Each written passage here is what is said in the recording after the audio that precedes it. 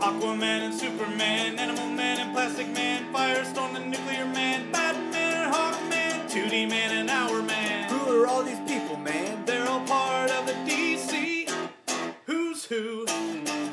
Ultra Boy and Booster Gold, Lightning Lass and Hippolyta, Phantom Stranger, Etrick and Arisia and Woozy Winks. Hey. What? What about that one guy? What guy? Mr. Pretzel, Mr. Lipstick, Mr. Mitzelfuzzle? Mr. Mitzi's Pitlick? Yeah, him. He's also part of the DC Who's Who. Hello, and welcome back to the very first episode of Who's Who in the DC Universe, the Loose Leaf Edition, a very proud member of the Fire and Water Podcast Network. I'm one of your hosts, the Irredeemable Shag, and as always with me, folks, is my co-host, the esteemed Rob Kelly. Rob, we are finally here. Can you believe it? No, I cannot believe it. We've been talking about this for a very long time, and you've been promoting this all week. People are very excited. Let's get to it. Would you like to know how long we've been talking about this? Because I've got some funny information. We started the first episode of the Who's Who podcast back in May 2012. Now, for those of you that can count up higher than 5, you'd realize that that's 6 years ago. And if you think about this, Who's Who started in 1985, and then this publication is in 1990. That means it's only been 5 years of publication, and it's taken us 6 years to get there. But truthfully, when you do the half years and stuff, we're actually about even. We're about the same pace as DC was in the real world at the time, which I find pretty darn funny. It is amazing. Again, we've gone in. We won't get into the whole history of the Who's Who show. People know how we tried different versions. We recorded 3 different takes of the first episode. We were originally going to be a backup feature, which is silly when you think that these shows are like 9 hours long or whatever. But let's do In-Stock Trades and get to the book. I'm chomping at the bit. Absolutely. Well, folks, for those of you who are new, welcome to the show, and hang on tight because we're going to have some fun. Folks, this episode of the Who's Who podcast is sponsored in part by InStockTrades.com. InStock Trades is your best online source for trades, hardcovers, and other collector editions, all for up to 42% off with free shipping for orders of $50 or more. Now, we always pick a book that is somewhat related to the Who's Who issue. Rob, what did you pick this time? Yes, because the Scarecrow is represented in this first issue of Who's Who. I picked a really good Scarecrow story, and that is a book, Tales of the Batman by Alan Brennert. Everybody knows how much I love Alan Brennert, both his work and the man. He's very handsome. This book features Brave and the Bold number 197, written by Alan Brennert, which is one of the greatest Scarecrow stories ever done. It also features Brave and the Bold's 178, 181, 182, Detective 500, Batman Holy Terror, plus a bunch of other DC stories that Alan Brennert wrote. Everyone knows how much I love Alan. I interviewed him for this very network way back years ago.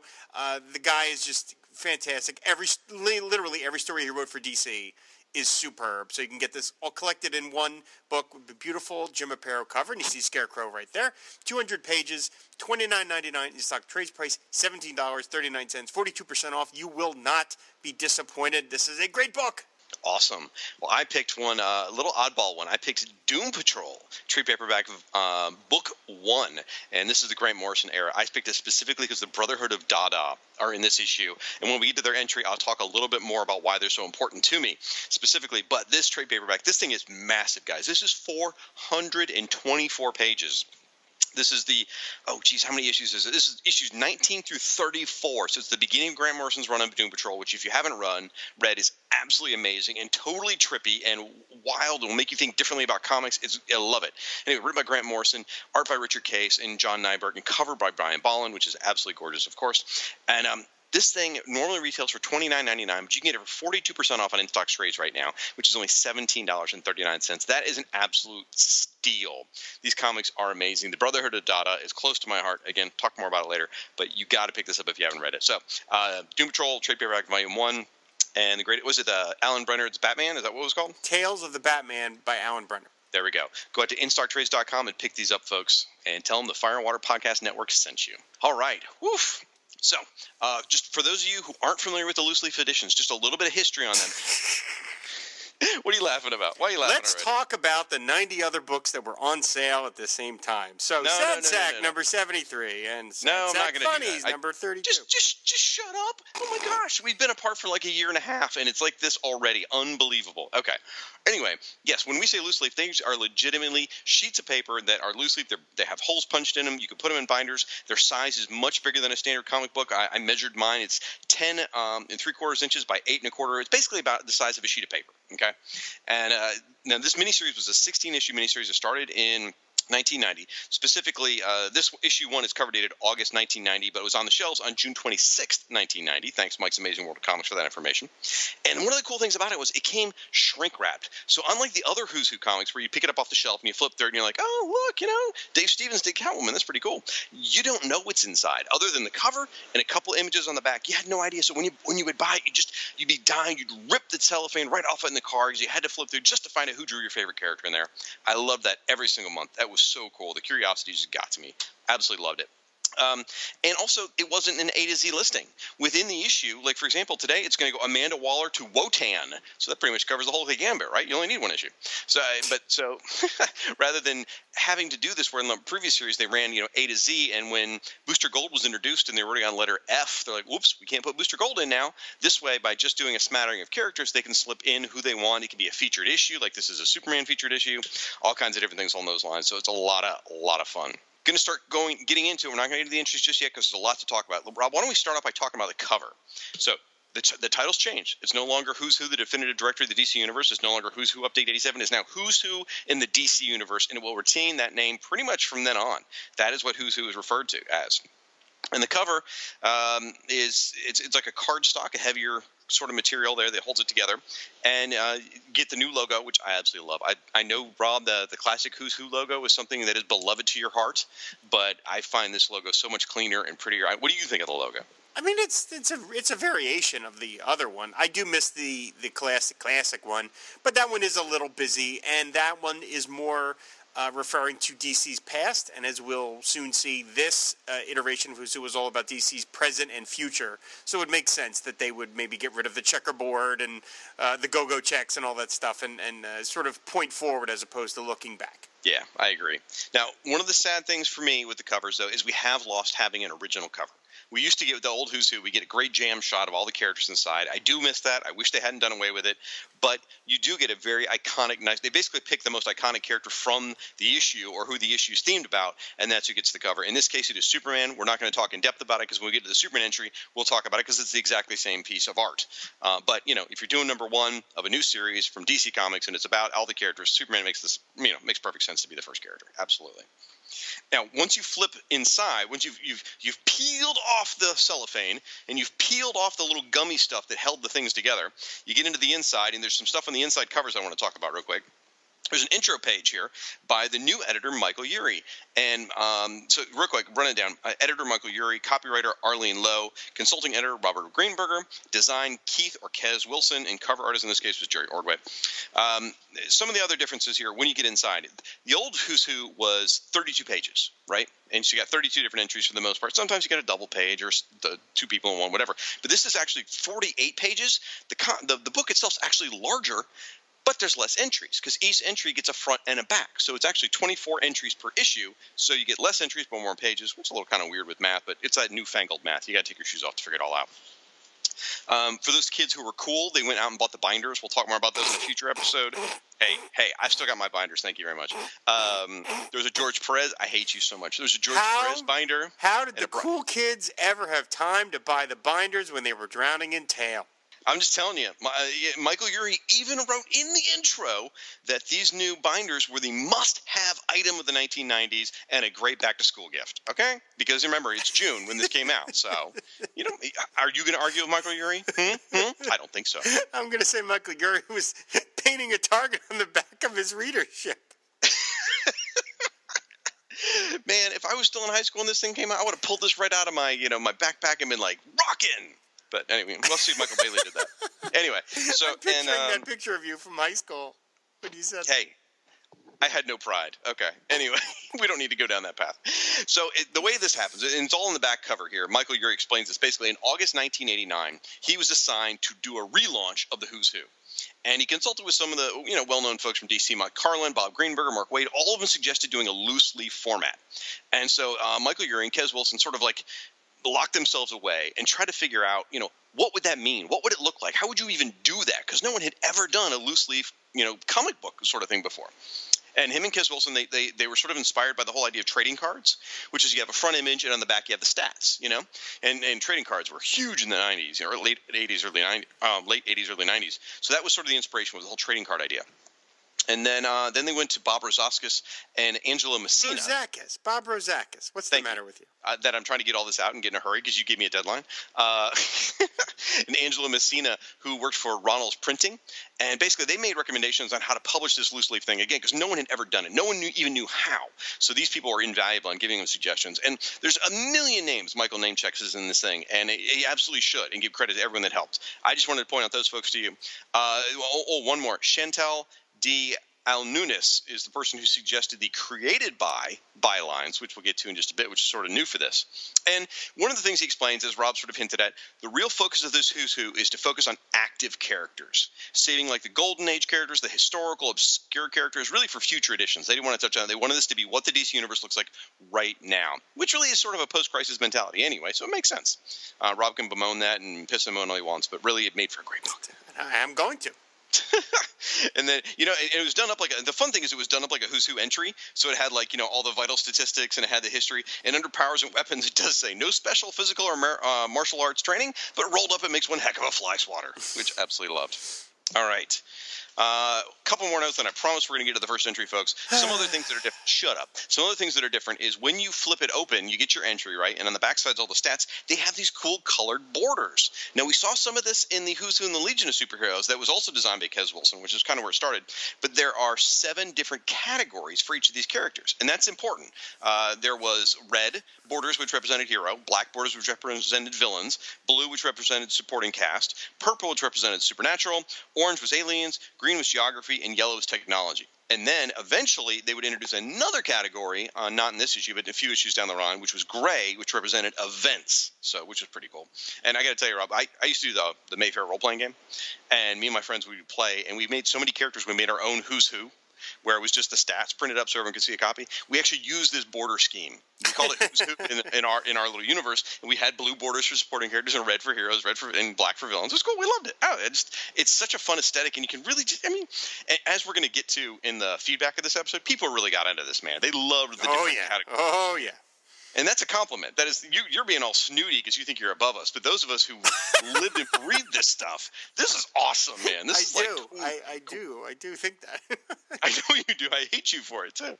All right. Well, I think there's nothing to it but to get into the very first entry of Who's Who. Is it all right if I actually say something in the show before we start? Or are you just going to do a half-hour monologue and, whatever? You're just going to make us all feel bad. And, you're going to be like the bully in school who picks on us. Go ahead. I am absolutely. Okay. No, it's funny. When I looked up this first issue, because I have a distinct memory of when I was at the Joe Kubert School. By the way, I was at the Joe Kubert School. Every Friday after school, we would pile in a car. Me, Tom Zoller, our buddy Sean Tiffany, a couple other people would pile in a car and drive over to the comic shop and get the comics for that week, because this was back when comics came out on Fridays, not Wednesdays. And I distinctly remember buying this first issue of Who's Who off the stands, like being really, oh my god, because I loved Who's Who. I bought every iteration of Who's Who. I bought Who's Who in Star Trek. I bought Who's Who in the Legion. I bought every Who's Who that came out because I loved it so much. So I was like, oh, what? And then I picked it up and I was like, what the hell is this thing? And the funny thing is, when I looked it up on Mike's Amazing World, like you just did, and you mentioned that it came out in June, which means I could not have done that because we weren't in school in June. So I am completely flummoxed at how my memory. I must have bought another issue of Who's Who, like 3 or 4, by the time it probably came out in September, which is when we were back at school. But maybe issue 11? Yeah, something. I mean, I distinctly remember, like I said, I have a memory of buying the first one on one of those trips, and yet I could not have done it because I would have been home for the summer by then. So that's very confusing to me. Well, part of what might be that is it's hard to tell what issue is the first issue simply because every issue is like an A to Z. Well, but But I'm saying what I remember is I didn't read press stuff. I wasn't like familiar. So the first time I knew that this was the new format was when I picked the first one up off the stands. Right. So that's what I'm saying is like I have that memory of being like, what is this? And I remember being with like the guys, but I couldn't have been. I could not have been. So anyway, that's very confusing. And I do want to say, just before we get started, I really hope that copy editor Arlene Lowe is up to the task because she has big shoes to fill, and those are Those are the size 7 slingbacks of Brenda Pope. So there's a lot to be said for that. There's a lot to be said for that. No doubt about it. All right. Well, let's do this. All right. Very first entry in the book. Now, folks, we've gotten a lot of emails over the last several years saying, well, how are you going to cover the loose leaves? We're doing it in issue by order and in the way it's printed on the cover. So we are doing the very first entry, Amanda Waller, right here, right now. So some of the differences from the old Who's Who versus this one, again, on the front, you get a full-size page of art, all right? And I'll talk more about that in a minute. On the back side, one of the interesting things is you get a little headshot of the character, which is different. All this is original art. They don't reprint any art. So you get a little headshot. You get all your vital stats like normal. You get your history, your powers and weapons, all that jazz. And then the bottom, you get a series of panels. At least with the Amanda Waller one, it's 3 individual panels. Sometimes it's one long panel. Sometimes it's a 2 panel and a 1 panel. Either way, it's some design along those lines. But it's all representative of what's going on in that character's origin, which is pretty cool. So let's talk about Amanda Waller on the front. So art by Luke McDonald, and I got to flip it over now. Jeff Isherwood, and the text, we know who writes the text now too, is Bob Greenberger. So Rob, you want to describe the art for us here? Yeah, well, I mean, it's a big shot. Again, no surprint. You know, it's and almost all these images will be like in moment images. That's a bad way to display it. Like it's not abstract. You know, it's like a situation of the characters in action as opposed to the old Who's Who listings, which were more kind of poster like or whatever. This has got Amanda. She's flinging up the keys, presumably to Belle Rev Prison, in her hand, and in the background we see some members of the Suicide Squad, Deadshot, Bronze Tiger, and Captain Boomerang. She's wearing men's clothes for some reason. I don't fully understand that. Because for what I remember, in Suicide Squad, she dressed like a woman. You know, she's got the collar popped up. I mean, that's kind of female-like, is, you know. Is it really? Yeah. I think you could tell that how different, like, this style of Who's Who is going to be textually, besides, obviously, the visuals are obvious, right from the first sentence of this listing, which is the first sentence of the new Who's Who, and it's, Amanda Waller's story is not a happy one, filled with great tension, sacrifice, betrayal, death, and most recently, renewal. The old Who's Who listings were not editorialized like that. So this one has a lot more of a perspective on it then, and it'll continue throughout the whole series, mainly because I said I think they're trying to get a slightly different audience with this iteration of Who's Who. So you can tell right from the beginning we're doing something a little different here. Well, I love that because, you know, we talk about Who's Who, and a lot of times some of the entries will be – it give you a feel for the character. Like that, those 2 sentences right there make you get a sense for what's going to happen here. You get a sense for the character, their life, where sometimes it's just like reading an encyclopedia. This happened to this character, and this happened to this character, and you don't really understand who the character is or what they're about or their personality. This one, I feel like, at least this Bob Greenberger entry that kicks us off, it really gives you a sense for who she is. A couple comments on the art. Luke McDonald, you and I have had a off and on again love affair with Luke McDonald. We love him on Suicide Squad. We don't always love him on the Who's Who entries. When he inks himself, he looks great. When he has other inkers, not always. This one's a little disappointing to me. I feel like, and I'm going to say this on several entries as we go through, I feel like maybe they hadn't figured out the new format yet. Like they hadn't figured out how big it was going to be, how much space they had, and about filling the background and stuff like that. Because in this, it's just one big blue background. It's like a lot of wasted space. And when we get to some of the other entries, you'll see like people really figured out how to use the page expertly. And I feel like maybe this is just some of the growing pains of this entry. And unfortunately, being the very first one in the book, it's like, oh, okay. But it is one of the, I guess, since it was shrink wrapped, it's not like someone saw it and then decided not to buy the comic. So I guess if they saw it, they'd already bought it. So, all right, give you a little bit of history on Amanda Waller. We've already covered her in previous iterations of the show, so I'm not going to spend a lot of time on this. But basically, she grew up in Chicago. She raised 5 children, so had some horrible tragedies happen to her family. When the last of her surviving children graduated school, she then told them, look, kids, you're on your own. It is now time for Amanda. For me to begin my life over. So she worked in politics as an aide, and she was helping out poor neighborhoods and stuff. And during all this, she uncovered a defunct organization called Task Force X in Argent. So she went to the president, got permission to relaunch it, and she relaunched it. Obviously, we all know Suicide Squad with superhero criminals. And more recently, at this point, in this time, at least this point in the story where it's written, she had gotten a lot of trouble for sort of crossing the line with espionage, and she spent a year in prison. And now she's currently reorganizing the squad. Now, I will give you some perspective on where we were in the DC universe at this point, as Rob tried to make fun of me at the beginning. At this point, Suicide Squad was on issue 43, which is the Phoenix Gambit, which is where she did go to prison. And one of the things I want to say about Amanda Waller is that, she is probably, I hesitate to say the most, but one of the most endearing post-crisis characters. Endearing? I don't know if that's the right word. Did you mean enduring or endearing? Enduring, yeah, endearing. All right. Not endearing, no. I'm like, really? Endearing? Really? Okay. One of the most enduring post-crisis creations. Because, I mean, a lot of them come. Maxwell Lord's another good one. But she's a movie star now. So a lot to be said for her creation. Last thing before I turn back over to Rob, the art on the bottom has her, the three little panels I mentioned, has her chewing out Deadshot, has her reading to one of her children when she was younger, and it has a shot of her in prison. So, what you think? Well, it's fine. It's fine. We talked about Luke McDonnell many times before. I actually do like his work. I don't like his work on Justice League. I think he's good on Suicide Squad. I think if you don't know this character, you get a sense of her toughness because you have two of the biggest badasses of the DCU and Captain Boomerang standing there in the background, like not attacking her. Like she's standing there with her hand on her hip, flinging like she's got a real not a care in the world, and yet Deadshot and Bronze Tiger are just sort of like, okay. So if you don't know who she is, you get a sense just from this image. It's a shame that the logo is so boring. It's just a typeface. Yeah. You know, I don't want to complain right in the beginning, but like I think if you're going to do the very first image of Who's Who, I don't know if this is the one you lead off with, but I also know that they were kind of like shuffling things around, you know? Yeah. So it wasn't even entirely like up to them, but maybe they could have started with another A character, Aquaman or something like that, but who might have judged? Well, the next one, I think as I said, they're sort of still figuring out the format, and different artists and writers were figuring it out, and I think the next one's a lot more on point with where we want to go. Before we leave Amanda Waller, I do want to say her border is blue for supporting cast, and for more on Amanda Waller, you should check out the Task Force X podcast with our buddy Aaron Headmoss, and coming up soon, the JLU cast with our buddy Chris and Cindy Franklin, because they will eventually get to those episodes with the Suicide Squad. All right. Next entry, Amethyst, and if you look on the back, it says Princess of Gemworld. This is a fantastic art piece on the cover here, art by Jill Thompson and P. Craig Russell. Absolutely beautiful. Amethyst is sitting on sort of not a throne, but she's sitting on an ornate chair with a pillow. She's got some magic going on out of her hands above her. She's wearing a purple bodysuit with some jewelry, long flowing blonde hair, crystals growing out of the ground. There's a castle behind her with faces. There's a great Amethyst logo. I think this is a much better use of the format, and this would have been a great one to kick the whole thing off. What do you think of the art? Yeah, I think it's a great piece. Jill Thompson's a superb artist. Everybody already knows that. Scary Godmother and the like. By using her, Miss Thompson, who was not doing a lot of DC work at this moment, she would later on do a lot of work for DC. But at the moment, I think here she's still pretty new. I think that's one of the things.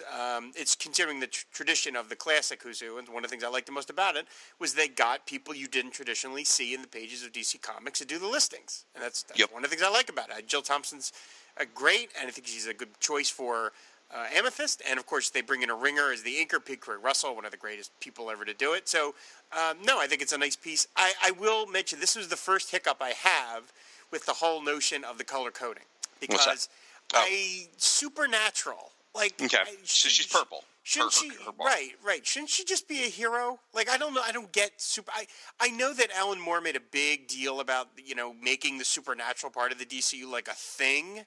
Like they all hung out together, Zatanna and John Constantine and Dr. Fate, and I like all that stuff. But there's something about like making them not heroes. If you're gonna have a hero category, to me it's like Amethyst, Dr. Fate. They should be superheroes. There's just something about not making them that rubs me the wrong way a little bit. I could see that. Now in her case specifically, I would say there are certain characters though that really fall more in a fantasy opera or supernatural category than heroes. I mean, she's not out there fighting crime. She's not catching criminals on Earth. The only time she's being a hero is in her realm. So I would say someone like her, someone like Arion, Lord of Atlantis. Those kind of characters probably could be, maybe fine as just as supernatural. But then you get to someone like Spectre or Dr. Fate. You're right; they should have a hero label. So either way, we do see her fighting Dark Opal, who was one of the great listings in the classic Who's Who, but the one by Ernie Colon. We mooned all over that for like 10 minutes, and glad to see we see him a tiny little picture here. Yeah, those are the pictures in the back. As Rob described the Dark Opal one, there's one of her floating in space, and there's one of her as a little girl, as Amy Winston, flying into her bedroom from the Gemworld, which is part of her shtick. Now, to speak specifically to Jill Thompson, you mentioned she was new. She actually had just started on Wonder Woman when this came out. So you're right. She was just on the cusp of being there at DC. Now, one of the things that's interesting here, now, first of all, Peter Sanderson wrote the entry, but one of the things that's new here on the back underneath this says Amethyst, Princess of Gemworld, created by Dan Mishkin, Gary Cohn, and Ernie Colon. How cool is that? Rob, you got a little info on that? Yeah, I was curious about that because there's no creator listing for Amanda Waller, and I was like, Just a shame. what's that about? And so we wrote to Michael Urie and asked him, what's the deal? Michael, I put a big hot light in front of him. I demanded to know. And I had already sort of guessed, is it that, certain creators had deals, sort of legal deals with DC, and that's why some are credited and some are not? And he said that, yes, that is exactly what happened, that his original intention was to give creator credits where they could discern them and give it to virtually everybody, but Paul Levitz apparently kind of put the kibosh on that and said that for legal reasons they could only give creator credits to those creators that they had specific legal arrangements with. So that's why you don't see Amanda Waller or some of the later characters, but you do see one for Amethyst. So obviously they have a deal with Mishkin, Cohn, and Cologne, which is good. They deserve it. I mean, they created this character, and Amethyst was at a brief point in the 80s considered for like a merchandising push. So there was a little bit of heat on her, and so maybe that made sure that maybe Mr. Mishkin and Cohen made sure to get a piece of the pie, as they would deserve it. So I'm glad to see that, because it's great to see creator credits. I think they belong there, at the very least for the original version of these characters. It's nice to see those names. If you, just to plug something, if you want to learn more about Amethyst and that specifically the creator credit and the deal that almost went through, over on the Once Upon a Geek blog, I did an interview with Dan Mishkin and Gary Cohn. We talked for like 2 hours about Blue Devil and Amethyst. It's not the greatest audio quality. It was the first thing I ever did audio-wise. But we talked for like 2 hours, and they talked all about how there was an action figure line planned, and, I mean, they got advances, all kinds of stuff. So, yeah. Now, a little bit of history on Amethyst. We've covered her a few times also, so I'm not going to spend a lot of time on her. But there are a lot of retcons that go on in her history. She was created by Dan and Gary a certain way, and then later writers came in and retcon quite a bit. So basically, there's this other dimension called Gemworld, and Amethyst's father there was the Lord of Gemworld. He was also happened to be a Lord of Order, and therefore she was a Lord of Order when she was born. And to avoid being killed by Dark Opal, who was a Lord of Chaos, she was spirited away to our world as an infant, and she never knew her true heritage until she was age 13. So she grew up as Amy Winston on Earth in just like a normal life. And at that point, when she was 13, she was brought back to Gemworld, and when she would be in Gemworld, she would actually be 20 years old, because there was some difference in time and space. So when she'd be 20 in Gemworld, 13 on Earth when she'd go back and forth. Anyway, there was a civil war of sorts, and she eventually became the princess on the throne and defeated Dark Opal. It was great. And later stories had her battling Mordru, who would eventually go on to be from Legion of Superheroes, or actually, this is a retcon for Mordru as well. Lots of adventures. Anyway, in my opinion, I've always felt like the character really worked best in the core concept. The original story where she's a 13-year-old girl on Earth who would go to this magical fairyland and be 20 years old and fight, gem-related people. It was a great, fun story. For boys, girls, everyone, and I just feel like if they could get back to the original essence of the character, they might have something still there. It's a shame we never got that Hanna-Barbera cartoon that they were going to do. That would have been interesting. She-Ra. It's all She-Ra's fault. It's all She-Ra. That's why. Yeah. She-Ra came out and boom, it was over. Yeah. So at this point in history, and again, this is 1990, she had a miniseries, a 4-issue miniseries, and she'd had an original miniseries, an ongoing series, and then in 1987 she had another 4-issue miniseries in 87 by Esteban Maroto. So at this point, she really wasn't anywhere. So this does sort of make you go, why is she in issue number 1 if she's not a current piece of the DC Universe? We haven't really seen her in 3 years, but I guess maybe they had plans. They were trying to keep her in the public consciousness. So, all right, up next is one of my favorites, Blue Beetle's Bug. Woo! All right, and this one is labeled yellow for technology, folks.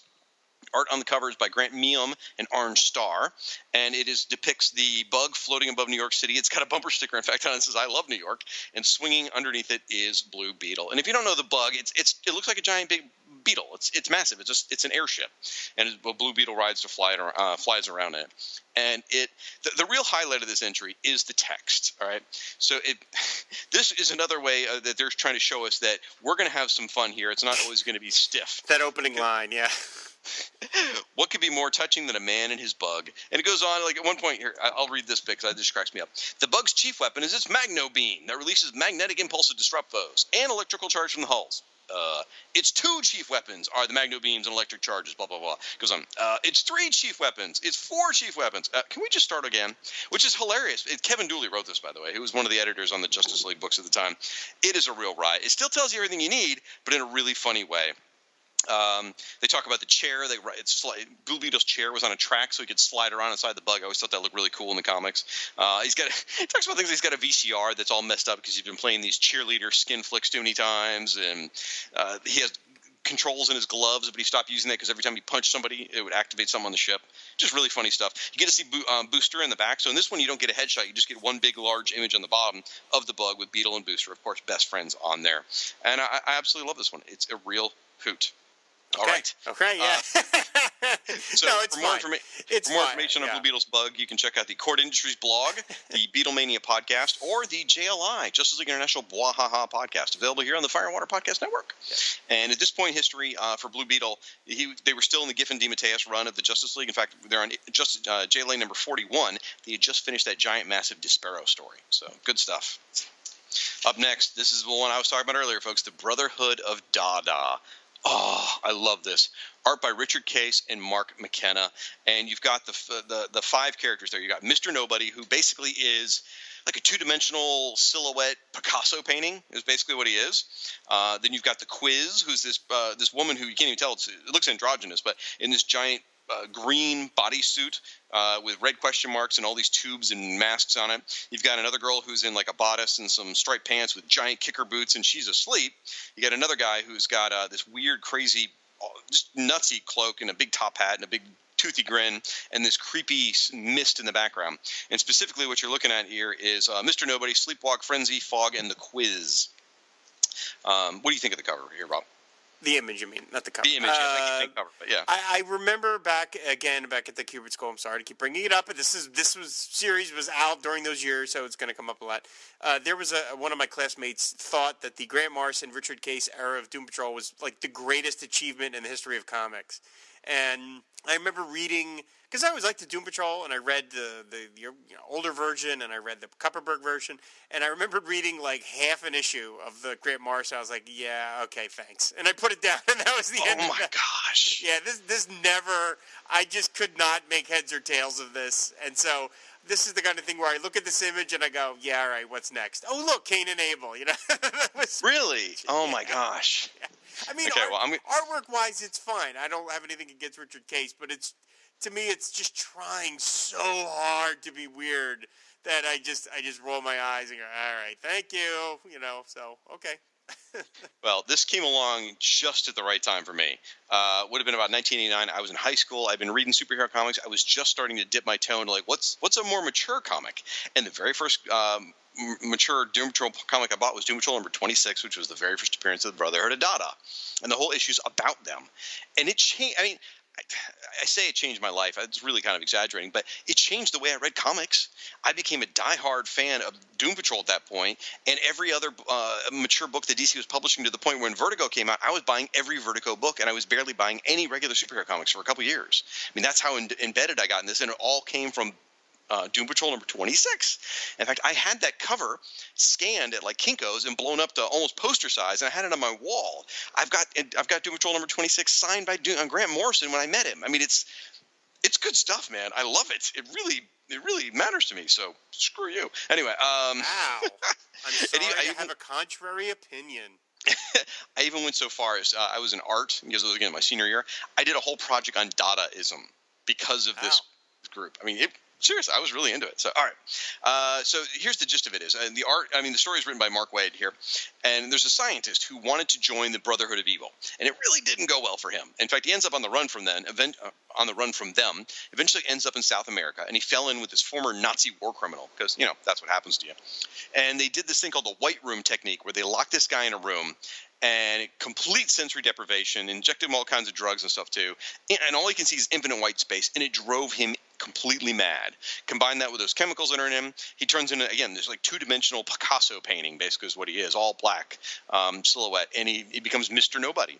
And he goes around and collects other weird characters to help him in his crusade. Sleepwalk is the girl I told you about, is asleep. She has super strength, but only when she's asleep.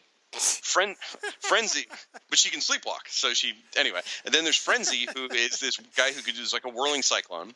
Then there's Fog, who's a literal fog. It's a psychedelic cloud which absorbs bodies and minds. Then there's the Quiz, who is the greatest. The Quiz is it's a woman, and she has every single superpower you haven't thought of. So, like, the way to battle her is you start yelling, like, heat vision, flying, super strength, and you name these things off, and she suddenly can't do those things anymore. But she can do any other power she can think of. So it's very Grant Morrison, very Grant Morrison. But, one of their big story was the painting that ate Paris. I mean, that kind of stuff. So definitely pick up that Doom Patrol trade paperback, guys. It is so good. Or get it from your library if you're cheap. But you'll love it. I'm telling you. Doom Patrol at this point was on issue number 35, and if and by the way, there's headshots of Mr. Nobody, Sleepwalk, Frenzy, Fog, and the Quiz, and on the bottom they show a picture of all those characters fighting the Doom Patrol, which is great. You can see the Quiz has created a giant bottle to put Rebus in there because Rebus hasn't said create a giant bottle out of thin air. Anyway, you want more, you can check out the Waiting for Doom podcast with our friends, or even Doug Zawish's blog, My Greatest Adventure 80. So, woof. We should mention Paul Hicks, just because he's specifically asked to be mentioned on the show. So Paul Hicks is Doom Patrol podcast. Can we just say his name like 3 times? Paul Hicks. Paul Hicks. I already said Waiting for Doom podcast, so I did talk about him. So, right, anyway. but he wanted his name, I think, specifically. He's in the feedback section. Get over it. These Australians are so demanding. Anyway, up next is Cain and Abel. There we go. Here's the stuff where I want. Why don't you describe the drawing to everybody? All right, it's by Kelly Jones, the sort of new version of Bernie Wrightson. It's got Cain looking kind of like Batman a little, or the Spectre, with his cloak just sort of fluttering in the breeze, and then below him is his brother Abel sitting on a big pile of skulls, of course, and in the back is the most narrow version of the House of Mystery ever seen. I love it. The thing looks like, I love how completely distorted from reality it is. It's great. The listing is tremendous. It's got both of them. It mentions at House of Mystery 175, and Abel was in House of Secrets 81. And it has a little group shot of the two of them as the whole bit where, Abel would follow Cain as Cain would tell a story about the House of Mystery.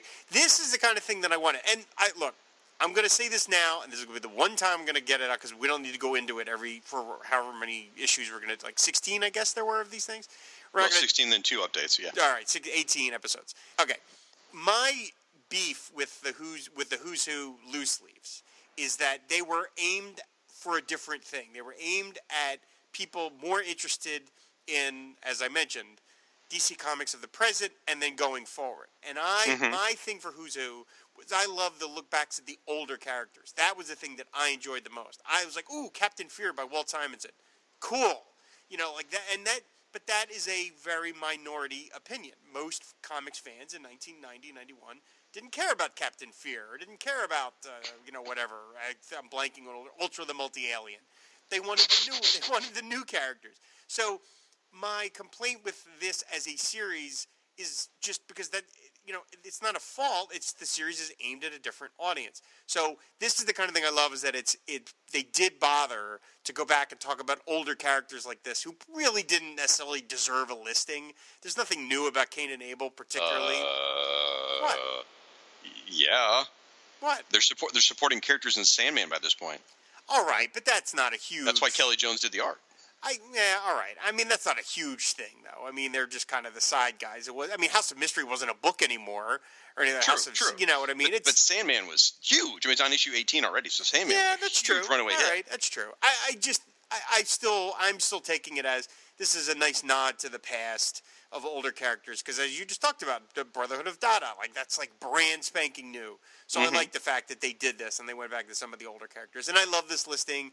Kelly Jones is a great artist, the perfect guy. If they couldn't get Wrightson, Kelly Jones was a great substitute. So this is cool. I love this one. Well, Kelly Jones worked on the Sandman book as well, too, right? Didn't he? I think he did. I believe he did, yeah. A lot of people worked on Sandman. Somebody's going to ding me for that one, if not. Well, Amethyst is a good callback, too. I mean, she hadn't been in publication for 3 years, but she goes back, 7 or 8 years at that point, too. So it's kind of... Either way, I'm glad you got that out of your system, so I don't want to hear that again. Anyway, one of the things listed here that I don't know goes historically, is it always been in the hills of Kentucky? I mean, is this always like around the corner from Chris Franklin's house, or is this a new addition at this point? It's such a shame that the House of Mystery is in Kentucky because of the many people that make up the Fire and Water Podcast Network. Chris is the most chicken of all of us, and so he's the person least likely to go to the House of Mystery, and ironically, he's the one closest to it. I can't touch that. That's good. Lots of horror, lots of macabre, lots of fun. They talk about Cain killing Abel all the time, and as you said, how Abel's always so devoted to his brother. They are immortal. as near as anyone can tell. I mean, they don't come out, like I said, they just appear to be immortal. They just kind of like gloss over it. They're like, I guess they are. We don't really know. Yeah, I mean, like, and, you know, as you would see in the Bible, Cain constantly kept killing Abel, and then Abel would be back for the next issue. Yep.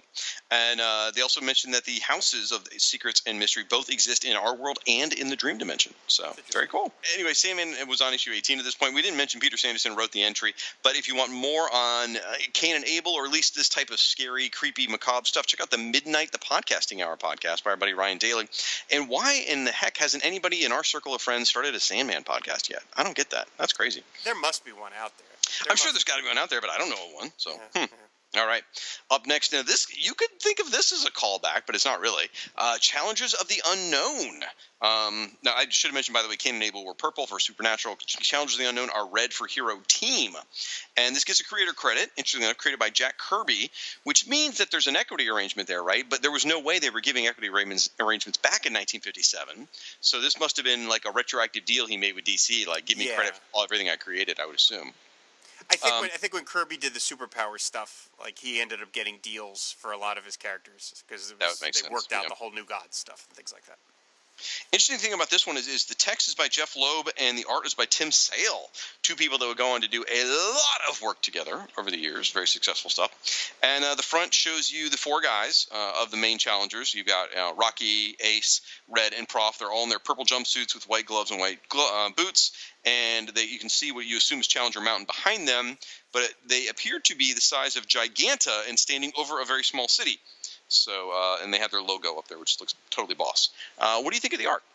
I'm not a fan of the artwork. Tim Sale is someone who I think eventually kind of grew into his style. I mean, like the Long Halloween and all stuff like that, and Daredevil Red and Yellow, whatever that series they did. But this is early on in his career, and I distinctly remember getting to this listing, and I went, what? Because I just thought this looked really amateurish. Aside from the fact that if you don't know the challengers, you're like, are they giants? Know that, right? But just to me, this is just not a very good drawing, and it's a little rough. And I'm confused at, like, were the challengers like post-crisis retconned or something? Because there's no mention of June Robbins, the female challenger, at all. And I'm glad you brought that up. I wrote down the same thing, and I think I know why. But if you do look in the bottom left-hand corner of the little art on the back, they show 5 challengers. Yeah, they do. And one of them does appear to be June. Yes, but so she's not mentioned in the listing at all. And I think, well, I don't know why. My reason was not going to be solid now that I think about it. Because this whole entry, I agree with you on the art. The art's a bit of a miss. It's not my favorite. I do like Tim Sale's work, not at this point, or at least in this particular drawing. And as someone who was buying this at the time, this was a real head-scratcher. Like, okay, I know who the Challengers of Unknown is, but why such a distinct stylized entry for such characters that are supposed to be sort of basically the FF, So the more you look into it, what this really was, this was not about what had been done in the DC universe recently. It's what's going to happen in the DC universe. Keep in mind, this is the summer of 1990. Come March of 1991, there was a Challengers of the Unknown miniseries by Tim Sale and Jeff Loeb. Right. So they were already getting it ready for it. But in that story, they were all middle-aged and were coming back together. So real quick, the characters, Ace is your pilot.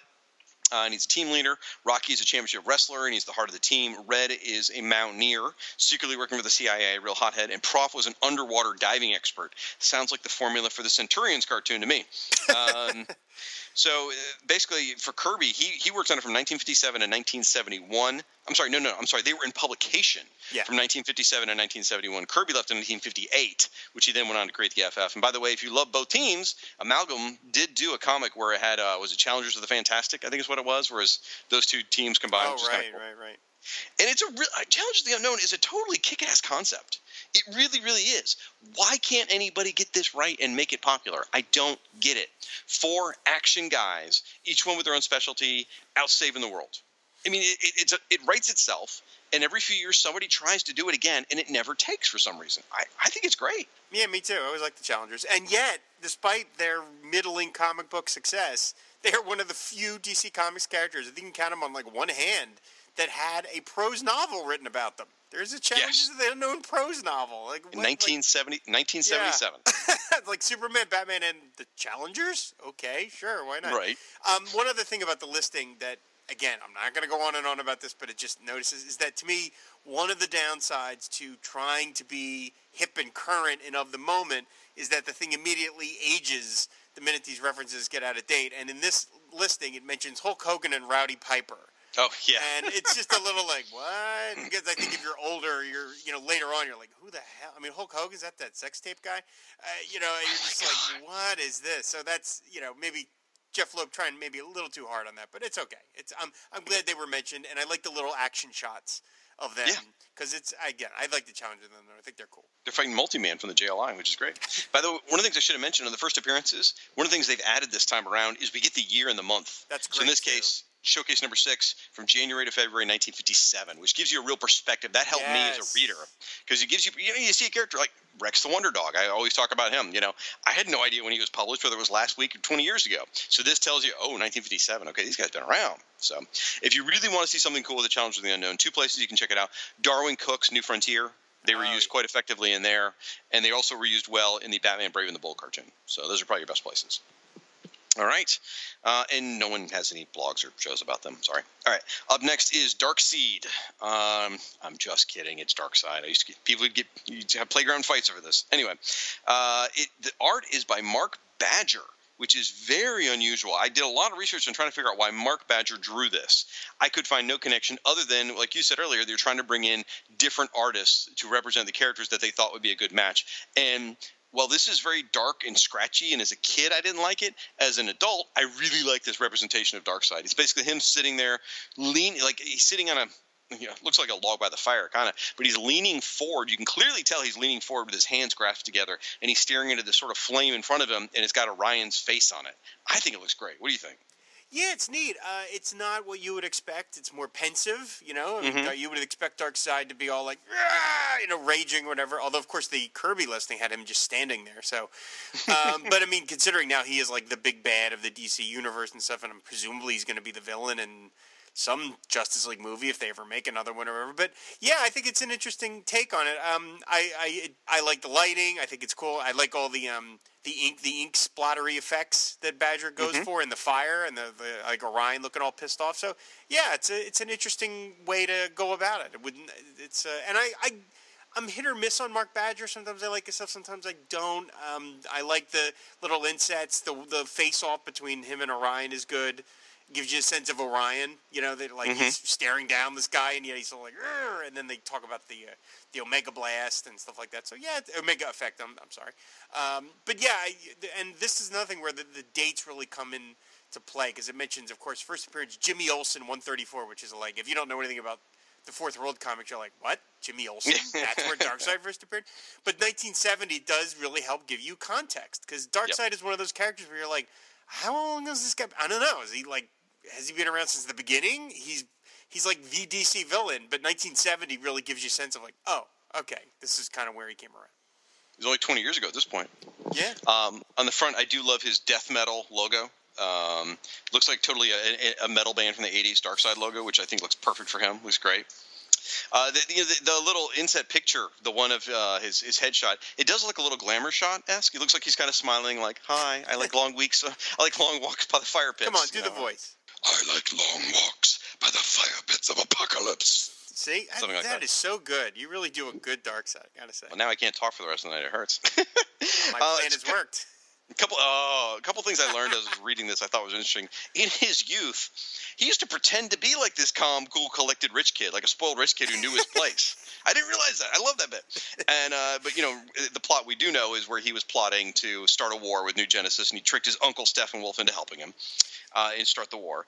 And then in here they talk about how Darkseid loved a woman named Suli, and they had a son named Kalibak. And then Darkseid's mother, was it Haga, I think her name was, she had Suli assassinated. How horrible is that? That's how I lost my first wife. Anyway, and then later on there was an arranged marriage to Tigra, and then they begat the son Orion. And he didn't care for either one of them, so he banished both Tigra and Orion. He ended up murdering his own mother and taking the throne. And this war with New Genesis eventually became a distraction for him because he's trying to conquer the universe. And here he's distracted by this, this nonsense. So he actually works on this peace treaty with Highfather. And the whole deal was he was going to trade his son Orion, who frankly he didn't care about, for Highfather's son, which was, of course, Scott Free, goes on to be Mr. Miracle, and that whole big shtick. And the whole time he's looking for the anti-life equation. Now, one of the things they do talk about in here, too, is Darkseid has a real strong sense of honor. And I'm glad they mentioned that in there, because when you think about it, you step back and Darkseid really does. I mean, if he feels an opponent is worthy, he'll sometimes let them go. So that's a nice trait of his. It's the only way you can write the character, because otherwise he could just kill everybody. That's true, with his Omega effect that you mentioned earlier. That's right, and you see him blasting somebody with his Omega effect right there. And let's see what else. At this point, there was an ongoing New God series. It was the 1989 series, because there have been several that had been launched in the 80s. This was the 1989 series, and they were on issue 19 at this point. And the story is written by Mark Waid. We didn't mention that. So, and again, I don't know of anybody in our circle of friends that's doing like an ongoing New Gods blog podcast. Again, I'm sure there's something out there. There's probably 18 Forever People podcasts we don't know about or something.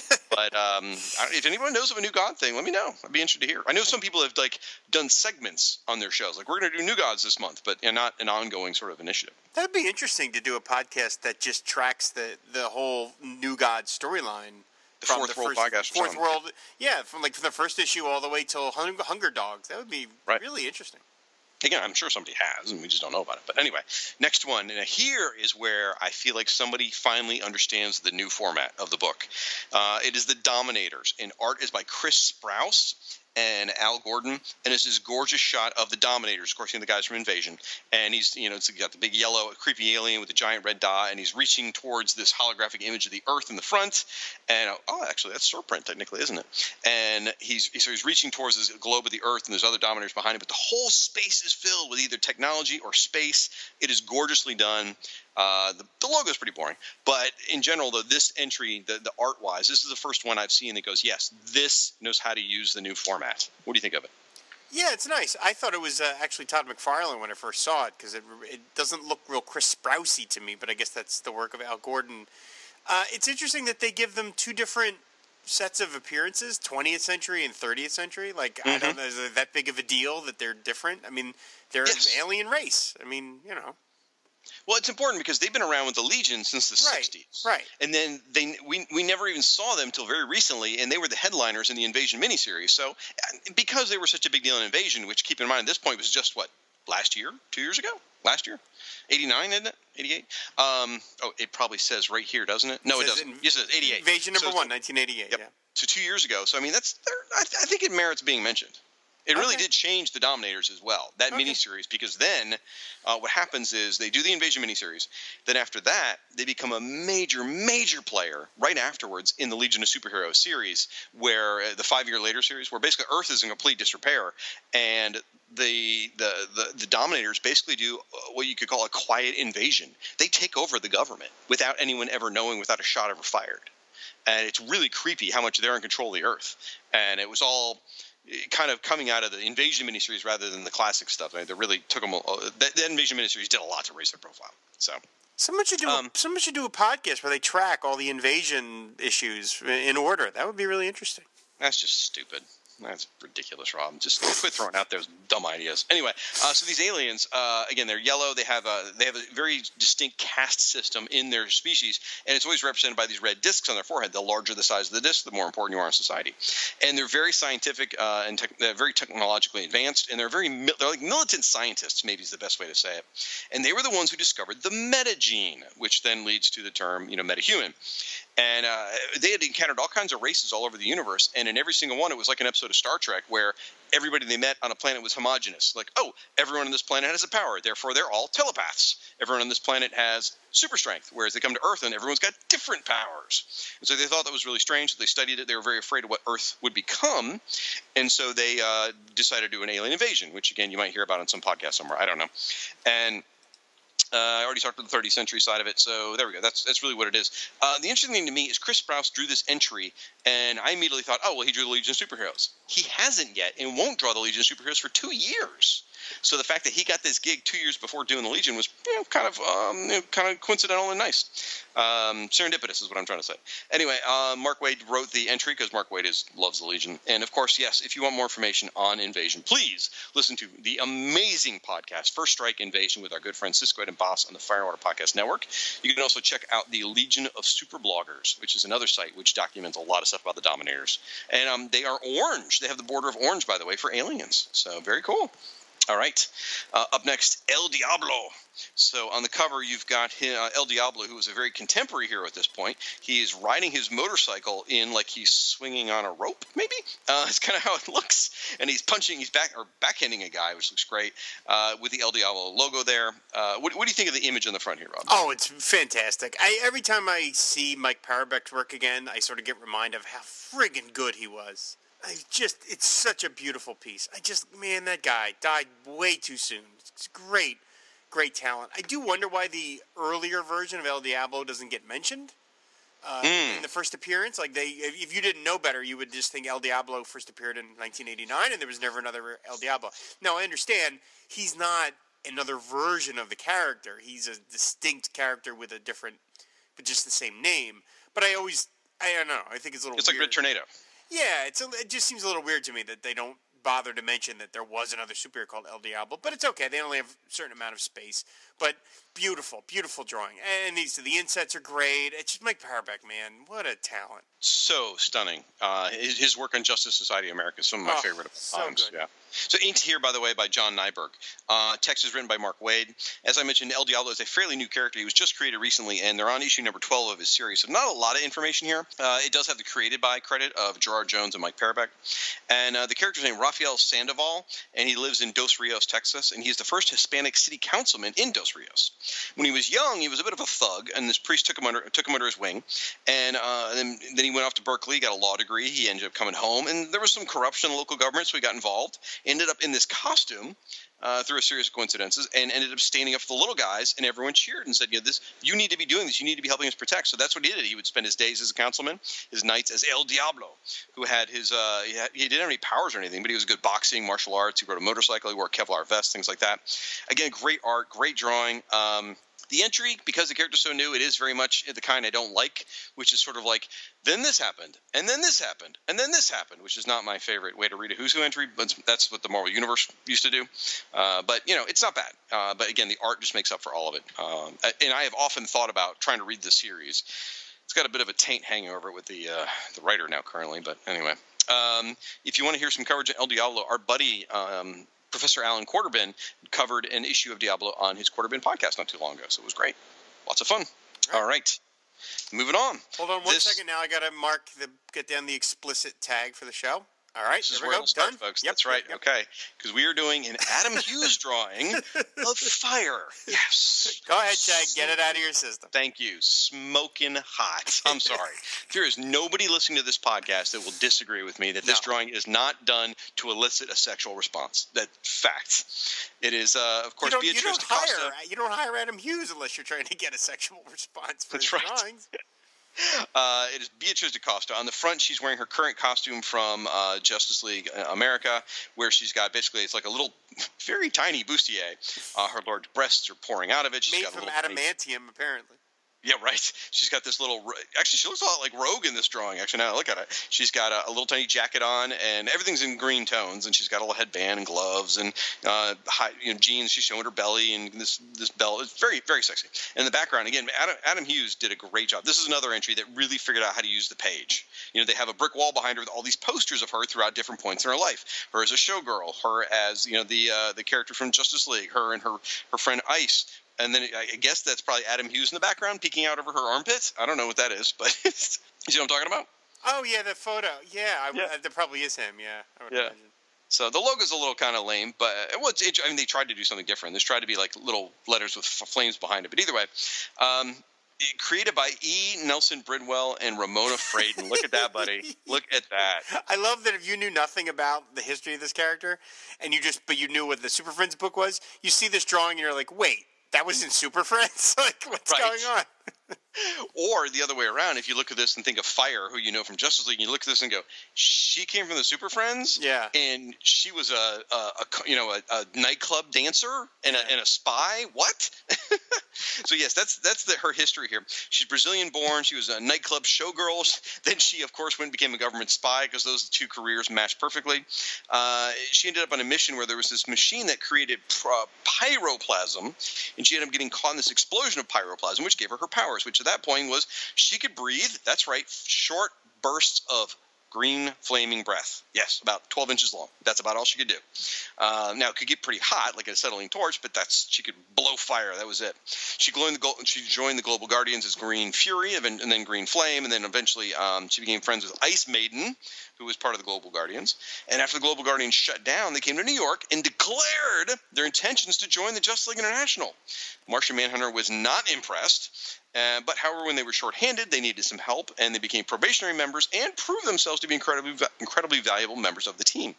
When the Invasion Gene bomb went off, it changed her powers, and she essentially became a green Human Torch. So think of it that way. That's her powers. And some of the interesting things about her is she's incredibly clever and street smart. She's very impulsive, and she doesn't seem to take things very seriously. But really, she's a lot more dependable than most people think. And she uses her sexiness and her flirting, which she's very overt, very sexual creature. She uses this on purpose to distract people and make them sort of underestimate her abilities because she's actually quite competent. And it usually takes people by surprise in that way. She's it says here she's an above average hand-to-hand combatant. It should be a lot higher. She can really kick the ass. Like when she was in a government spy role, and then later on some of the Justice League issues before she had her powers, she could kick the crap out of anybody. So she really, I'd say, it's a lot more than above average. But anyway, right now at this point in Justice League history, they're on Justice League of America number 41, which is right after that Despero storyline I mentioned earlier. Great story. Oh, yeah. And if you want more on her, you can check out the Justice League International Bwahaha podcast over here on the Fire and Water Podcast Network, hosted by an incredibly dashing young man. And you can also check out the Secret Origins podcast, where they cover the JLI origins. That was a lot of fun in that one, too. Now, I should have mentioned the writing was done by Mark Waid. It would not be a Who's Who episode if I don't make a quibble about the height or weight. And here it says Hot Fire is 5'8", which is very tall for a woman, 130 pounds. Nope. She's not 100. No woman who is 5'8" is 130 unless she is stick thin, and no woman built like a brick you-know-what house that Fire is 130 pounds. Fair enough. Okay. Up next is Geoforce. Art here is hush up. Art here is by, let me get it out before you start making fun of it, Craig Brasfield and Carl Kessel. And Geoforce is on the cover. He is fighting the Masters of Disaster. Behind him is I can't remember their names. They're such a joke. Shakedown. Cold Snap. And Cold Snap, and then someone else whose leg is yellow and red. Folks, this drawing is really not good. I'm just going to put it right out there. Like, Carl Kiesel did what he could to save it, but it's not good. You're the artist. Talk about this, please. I don't think it's bad. I think it's funny, and I don't know whether it's supposed to be, but just the look on Shakedown's face is really funny, and Cold Snap, as he's being thrown by Geoforce, is like, ah! I don't know. Again, I don't know whether it's meant to be funny or not. If it's not meant to be, then it probably is not very great. But if it's meant to be just sort of goofy, then it does its job, because it's very, very funny. It just looks very silly of Geoforce just tearing into people left and right. I did wonder on the back, though, in the listing, it doesn't, like, Terra was dead by this point. The whole Teen Titans storyline, but it doesn't. It seems to refer to her in present tense, which confused me. In the last paragraph, it says, also unknown is how Tara received her powers to control the Earth, though it is known these abilities were imparted by unauthorized exposure to the... Oh, I'm sorry, no, the sentence before. Little known is Brian's half-sister, Tara Markov, the former Teen Titan known as Tara. She and Brian are related through their father. The identity of Tara's mother is unknown. You would think you would put their... Like, you would mention her in the past tense because she was dead by now. That's true. And I was like, did they bring her back? I gave up on Teen Titans at a certain point, so I didn't know. She was dead at this point, but about a year or two from now, they bring her back? Well, they didn't bring her back. They brought a Terra from the future. Oh, good. Oh, God almighty. And no, it was pretty good. They brought a Terra from the future who was not supposed to be here, but then after a while you start thinking, oh my gosh, is this actually her? It was very strange. It wasn't her, like, older from the future. It was a young girl. Basically, it was just like Terra. She was young, she was a hero, everything, but she wasn't tainted with evil. It was really an interesting story. It ended badly because Marv Wolfman got writer's block, but it started off really interesting. So, yes, the gist of it here is... and by the way, the text here is written by Mike W. Barr. So his text is not jokey at all. So I think the cover's supposed to be serious, but so I think it's bad news. And you get it created by Mark W. Barr and Mike W. Barr and Jim Aparo. Woohoo! Yeah. So his name is Brian Markov, and he's the Prince of Markovia. And Baron Bedlam invaded Markovia and killed the king. And so Geoforce's brother, Gregor, took the throne. And then at that point, Dr. Jace gave Brian his powers, which to help him save the country. So after they repelled the invasion from Baron Bedlam, he ended up coming to America, and he helped found the Outsiders. Eventually, the Outsiders split with Batman, as they always do. And Dr. Jace was revealed to be a Manhunter eventually, and so the Outsiders disbanded, as they always do. And he was very, very powerful, and he relies too much on his powers. I do like how they talk about he's not that smart, basically, is what they say. He's got a temper. He's not a strategist. He's a poor leader, but makes an excellent soldier, which I thought that was kind of cool. Yeah, he was always written like that. It's a big kind of a blockhead, you know. Yep. We would run off and like that great issue of Batman the Outsiders number 19. And yes, Siskoid, there are great issues of Batman and the Outsiders where Batman has to call in Superman, and that plays into that. The Geoforce won't listen to reason, and Batman is of course only Batman. He can only do so much, so he has to call in Superman to get Geoforce to calm the hell down. That's a great issue. We read that for an episode of our podcast. We did. So, yep. So his powers, he allows him to increase or reduce gravity. He can project lava blasts, which also allow him to fly, and he's super strong, which is why he can pick up Cold Snap over his head. Now, a couple different things here worth mentioning, too, is the art. We talked about the front. I'm not impressed. Although the art on the back is actually really good. Like the little images of him, like the royal family picture with lots of detail in front of the painting and everything. I love that. The image of him and his sister where she's got like the water balloon. I really like that. So the art could have been good. I just feel like it's more the layout than anything on the cover, which is what's the big letdown to me, I think. But interestingly enough, at this point in history, Geoforce was nowhere. He hadn't been seen at all in 1990. In fact, he hadn't been seen in a year. It'd been a little while. Like in the year 1990, he didn't appear in a comic, I think, if I looked it up right. And he won't really reappear on a regular basis until November 1993. So here's an example of a character that wasn't really current. Now, he had been around and was important, but he wasn't at this point. So for more information on Geoforce, please check out the non-existent Batman and the Outsiders podcast by our buddy Mike Giuscaro. So next entry is for Hawk. This is Hank Hall, folks, and he's got a red border for Hero, of course, and art is by Greg Guler and Scott Hanna, who were the artists on, or at least Greg Guler was the artist on the Hawk and Dove series at this point. And this cover, I keep calling it cover, the image is really, I think, a very Rob Liefeld inspired image, because Rob Liefeld put Hawk and Dove on the map. You know, that four-issue miniseries he drew. It was early in Rob's career, before he did New Mutants, and it really exploded because no one was drawing like that at DC, you know, other than Todd McFarlane. And so really helped put Hawk and Dove on the map. And I feel like here they're still trying to sort of catch that Rob Liefeld oomph, if you will, if there is such a thing. What do you think of the drawing here? I've been pretty complimentary to the listings so far. This is awful. I think this is just awful. This does not look like a human. I don't know what this is. This is like a He-Man doll or something. If this is what the artwork was on the Hawk and Dove series, no wonder I didn't buy it. This is to me an eyesore. This is hideous. Sorry. You just backed up everything I said, so thank you. It looks like a Rob Liefeld inspired thing. Yeah. As part of the thing, the cape is flying up out of nowhere. The leg muscles are larger than twice the width of his head. Yeah. This doesn't look like a human being. This looks like some sort of irradiated monster. Yeah. So, and he was supposed to be larger than life, but yeah. Anyway, so oddly enough, it doesn't bother me though. From a '90s perspective, I totally get this drawing. So it's not my favorite, but I get it though. You know, I do like the way they do the cape and stuff like that. I do realize that like as Hawk, he's like enlarged because it mentions he's 181 pounds as Hawk, 320. So all of a sudden he like roids out, but it just how would Hawk even move? You feel like any villain could just walk over, just knock him over, and he'd be like a turtle. Like wouldn't be able to get him. So, all right, I'm getting into this. The story here is written by Barbara Kessel, who wrote the series, which is nice. And so the gist of it is there was Hawk and there was Dove. Hawk represented war and was the conservative perspective. Dove was peace and the liberal perspective. And the point of the comic, as it was created, was to show people that peace and war can work together in balance, is what they wanted to show. And they were wrong. And this entry here is chock-a-block full of retcons of the Lords of Order and Chaos stuff. So the gist of it is Hawk and Dove, their fathers, it was Hank and his brother Don. Their father was a Supreme Court or Superior Court judge, and there was this assassination attempt, and the boys were there, and they were sort of trapped, and they were wishing for powers if they could go help their dad.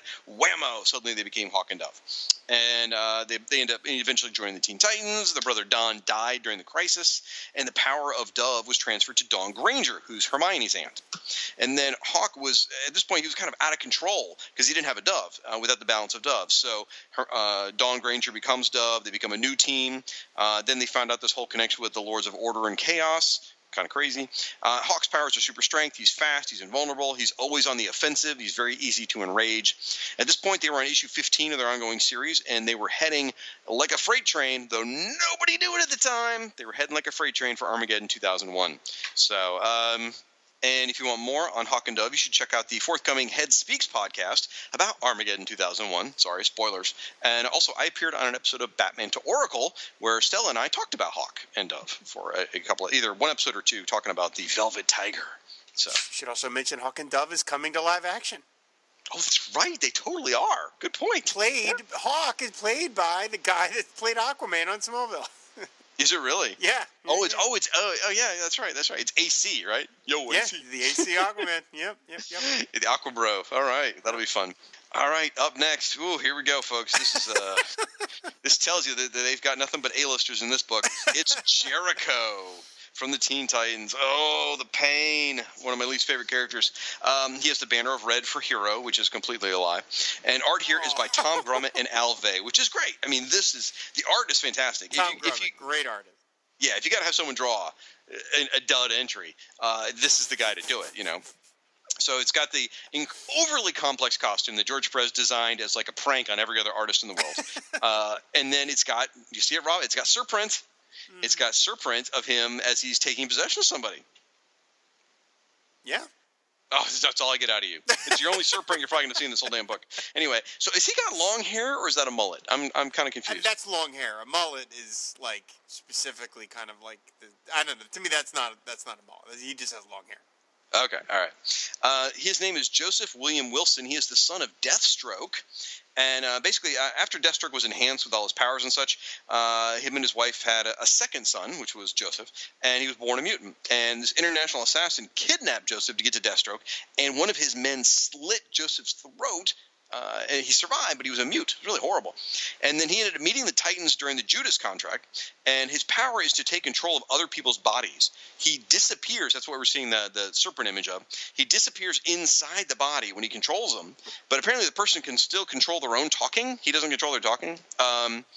And now if they're unconscious, he can control the talking. It gets a little complicated. Anyway, he's supposed to be this sort of peace, love, hippie kind of guy. He's into music and poetry and painting.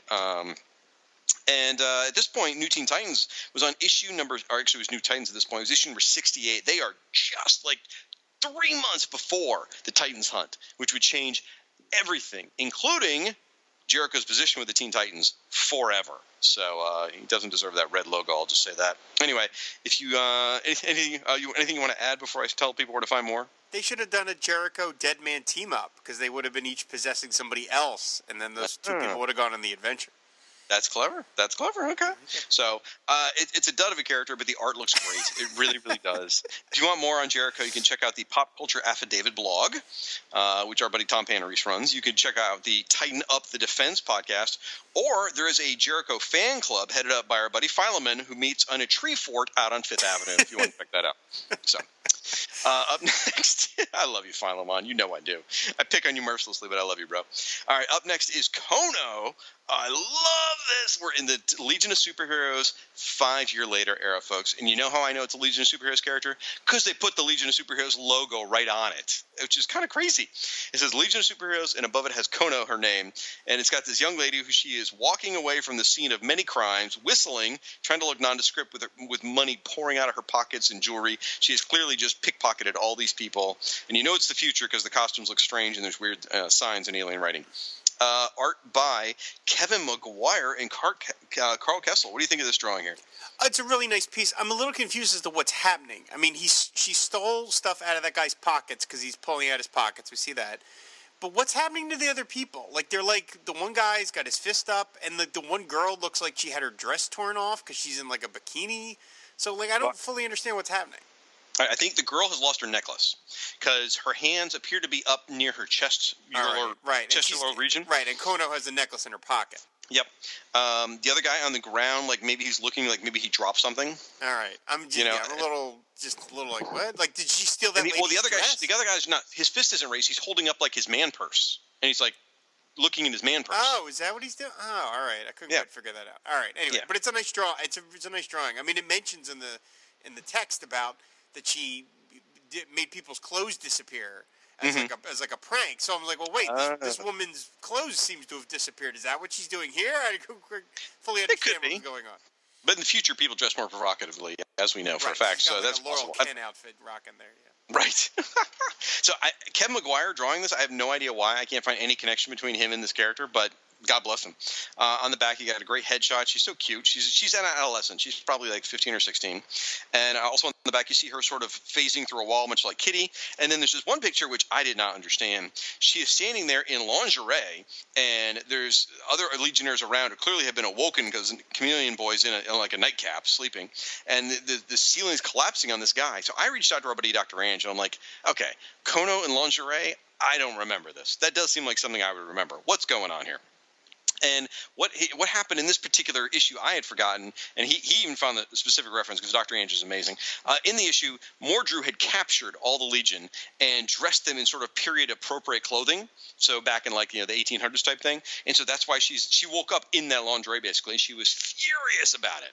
And this bad guy breaks in. There's going to be a huge battle, and she decides just to end it by dropping the ceiling on him, which was hysterical. That's why she looks so kind of like nonchalant, like, this is over now.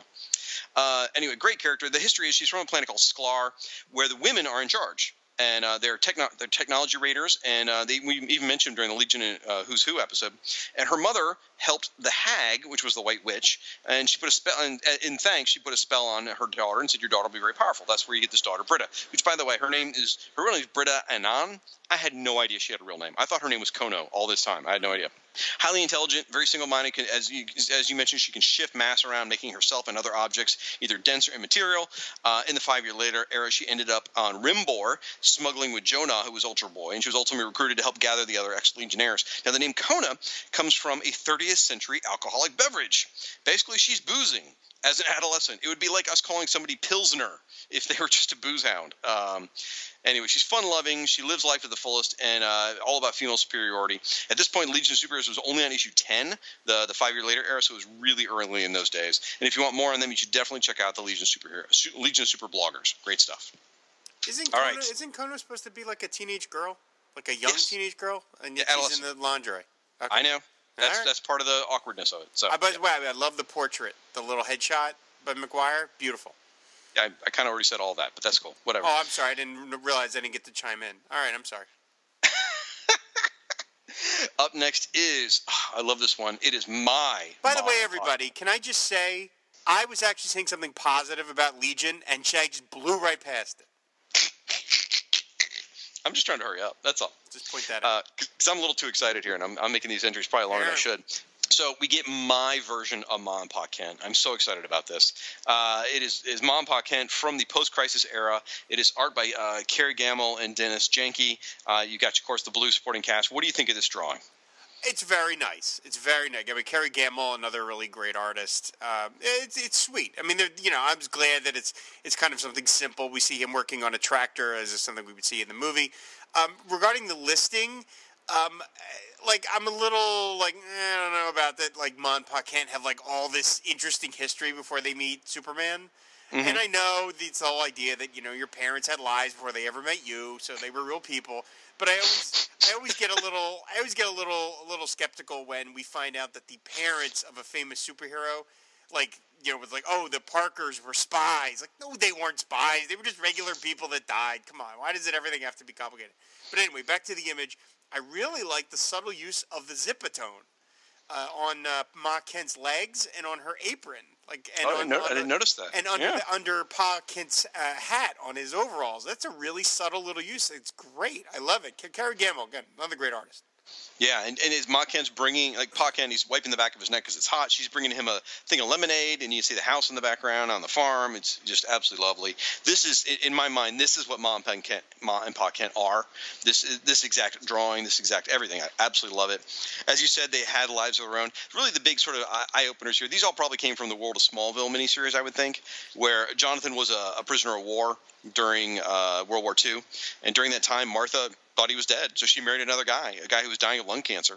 Also talk about some other little-known things you may not know, but then Ma Kent, Martha, by the way, made Superman his first costume.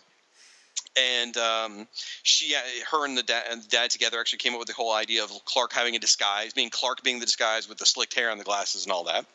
And then, really, at this point, it's important to know they're alive. They're not dead like they were in pre-crisis. They're very much active supporting characters. And more than anyone else, they are responsible for Superman becoming the greatest hero and champion of justice on Earth. And I love them for it. And I love that they made them supporting characters in the Lois and Clark series. And in Smallville as well. But in Lois and Clark, at least he was an adult as Superman. I just couldn't get enough of this. At this point, Superman was on issue number 46. They had recently finished that whole Dark Knight over Metropolis story, which was great, where Superman and Batman finally met.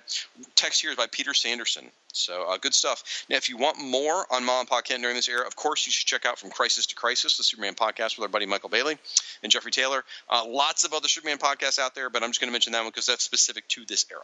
I do like also that they mentioned both versions, the historical, as they call it, Action number 1, and the current version, Man of Steel number 1. That's a nice little detail of like, okay, if you're interested in this version, start with Man of Steel number 1. But if you really want to go all the way back, go back to Action number 1. I think that's a nice detail. Nice. Very cool. Up next, this is for you, buddy. Ocean Master. Art by Kurt Swan and Joe Rubinstein. And it's Ocean Master standing there. He's under the water. He's got this helmet. This is during the very large helmet era. And he's got a giant moray eel behind him. Well, what do you think of this one, buddy?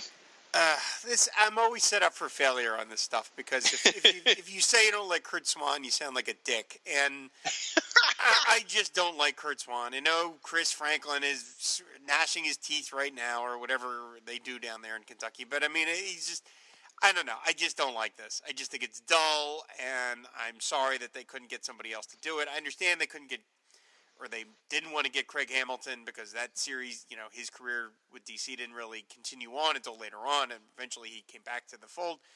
But and Kurt Swan was doing the Aquaman mini, had just done the 1989 miniseries, so it would make sense that they got him to do it. But I can't help but be disappointed. I think this is just a very dull listing. That eel in the background has like a weird like walleye kind of look. He's like a Muppet. He's kind of like, what? And then on the back we see Aquaman talking to Orm. And this is the new version. This is the Peter David iteration version of No, Orm. Not yet. It's not. Well, all right. It talks about the Atlantis Chronicles and stuff like that. Yes, it does do that. And it does mention the events of the miniseries, the Camo Suit miniseries. I'm glad that he got a listing. Now, Chris, before you spit your moonshine out in anger with Rob's mention of Kurt Swan, you got to put this in perspective. It's 1990, okay? This is not the era of Kurt Swan drawing superheroes as strongly as he should. And it is also he got saddled with this horrible mask. I shouldn't say horrible. Craig Hamilton could draw the Ocean Master, enhanced mask really cool. Hard to draw it well unless you were Craig Hamilton. Exactly. So it's like a George Perez design sort of thing. The mask just doesn't look good done by other people at this point. Yeah. So now, I did correct you saying it's not the Peter David version. The slight distinction is the only time Peter David has touched the Aquaman legend at this point is during Atlantis Chronicles. The Time and Tide miniseries hasn't started yet. In fact, Atlantis Chronicles is still – hold on. Atlantis Chronicles is still publishing at this point. Issue number 7 will come out the month after this issue of Who's Who. And we haven't seen Ocean Master since 1986, really, since one of those previous miniseries. So it's been a long time since we've seen him. In fact, the next Aquaman appearance really is going to be in the Aquaman ongoing that starts in 91, which was the Ken Hooper one, the Sean McLaughlin Ken Hooper one. Right. So but they do go ahead. What are you going to say? But it does mention his father is Atlan. Not they mentioned that, yes. Right. Well, that's not the classic version of his origin. Okay, I'll give you. Okay, Aquaman, Arthur and Orm had the same Earthbound father, Tom Curry. That's how that works. So that's true. That is the new version. Okay, fair enough. So, yes, they mentioned Atlantis Chronicles. Atlan is their father, both of them. They talk about how two brothers must always struggle over Atlantis. And in this version, they say he was a criminal. He committed sea crimes, including whaling, and he met Aquaman and felt some kind of connection with him. He did study the Atlantis Chronicles, which led him to becoming very powerful at magic and madness, which was, of course, the Craig Hamilton miniseries, really. He's a master tactician and nautical genius, and his helmet allows him to breathe underwater. Now, I have a question for you, Rob. Do you prefer the classic version of Orm, Ocean Master, or do you prefer the one where he is an Atlantean, like in the modern era, like the Throne of Atlantis types version? The former.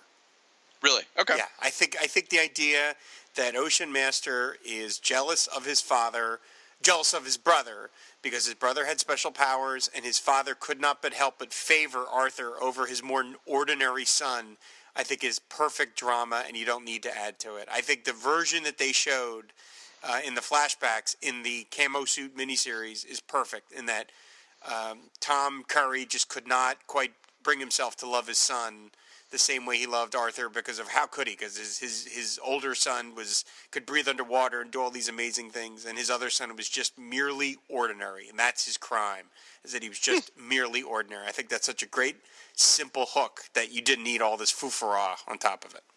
Well, when you do it that way, I mean, it's really quite poetic. So, okay. Written by Bob Greenberger here, this entry. And if you want more on Aquaman, you should check out the Aquaman Shrine Twitter account, run by our buddy Joe, or you can check out the Aquaman and Firestorm podcast, where you can hear about Aquaman quite often. And I will promise that we will be covering the Kurt Swan drawn miniseries at some point. And I promise you'll have a guest host that episode. We will. You and I have to talk off air. I've made plans. Oh, God. I can't talk about Peter David, but we have to talk about that thing? Can't we do the Craig Hamilton one first? Please? All right. Anyway, wow, way to spring that on me. Bring the night down. Okay. Up next is Orion from the New Gods. Not that you can tell by the entry. All right. First of all, the art's by Paris Cullins and Will Bleiberg, they're great artists. It's put together well. It's laid out well. It's artistically rendered well. Except you look at this and you go, who the hell is that? Because this is some weird ass costume that Orion wore. He went through weird costume phases. Like teenagers go through awkward phases in their youth. It's like he went through a lot of weird costume phases. He went through one in the 70s when Jerry Conway was writing him. He went through one here with Paris Cullins. I have no idea what the hell he's wearing right now. I can't even find a reference to it online. There's no mention of it in the entry either. He's not on the covers wearing this thing either, so I don't know what the hell this is about. It's a weird red, white, and blue costume. What do you think of it, Rob? Now that I've been really complimentary. It's pretty goofy. His face is like, 6'1", 195? No, sir. No, there's no way that I weigh more than Orion. You know what? It would have been interesting, and I'd say why maybe they didn't do this, but I think it would have been cool if this shot had been the reverse of Darkseid. If it had been Orion hunched over a fire, quietly pondering his father's image in the fire. I think that would have been neat. Because we see kind of reverse images of them in the insets.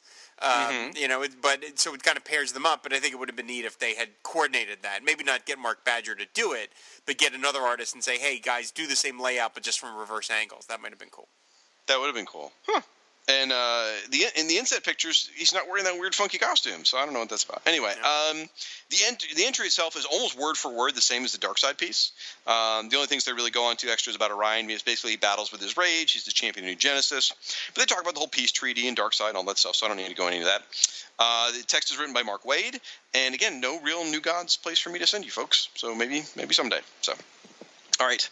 Up next is Rock Krinn, who is from the Legion of Superheroes and used to go by the name Cosmic Boy. And the reason I know that is because the front of the entry has Legion of Superheroes and it has the Cosmic Boy logo. So I don't know why they felt the need to include that kind of stuff. I guess because someone like you, Rob, would be like, I don't know who the hell this guy is.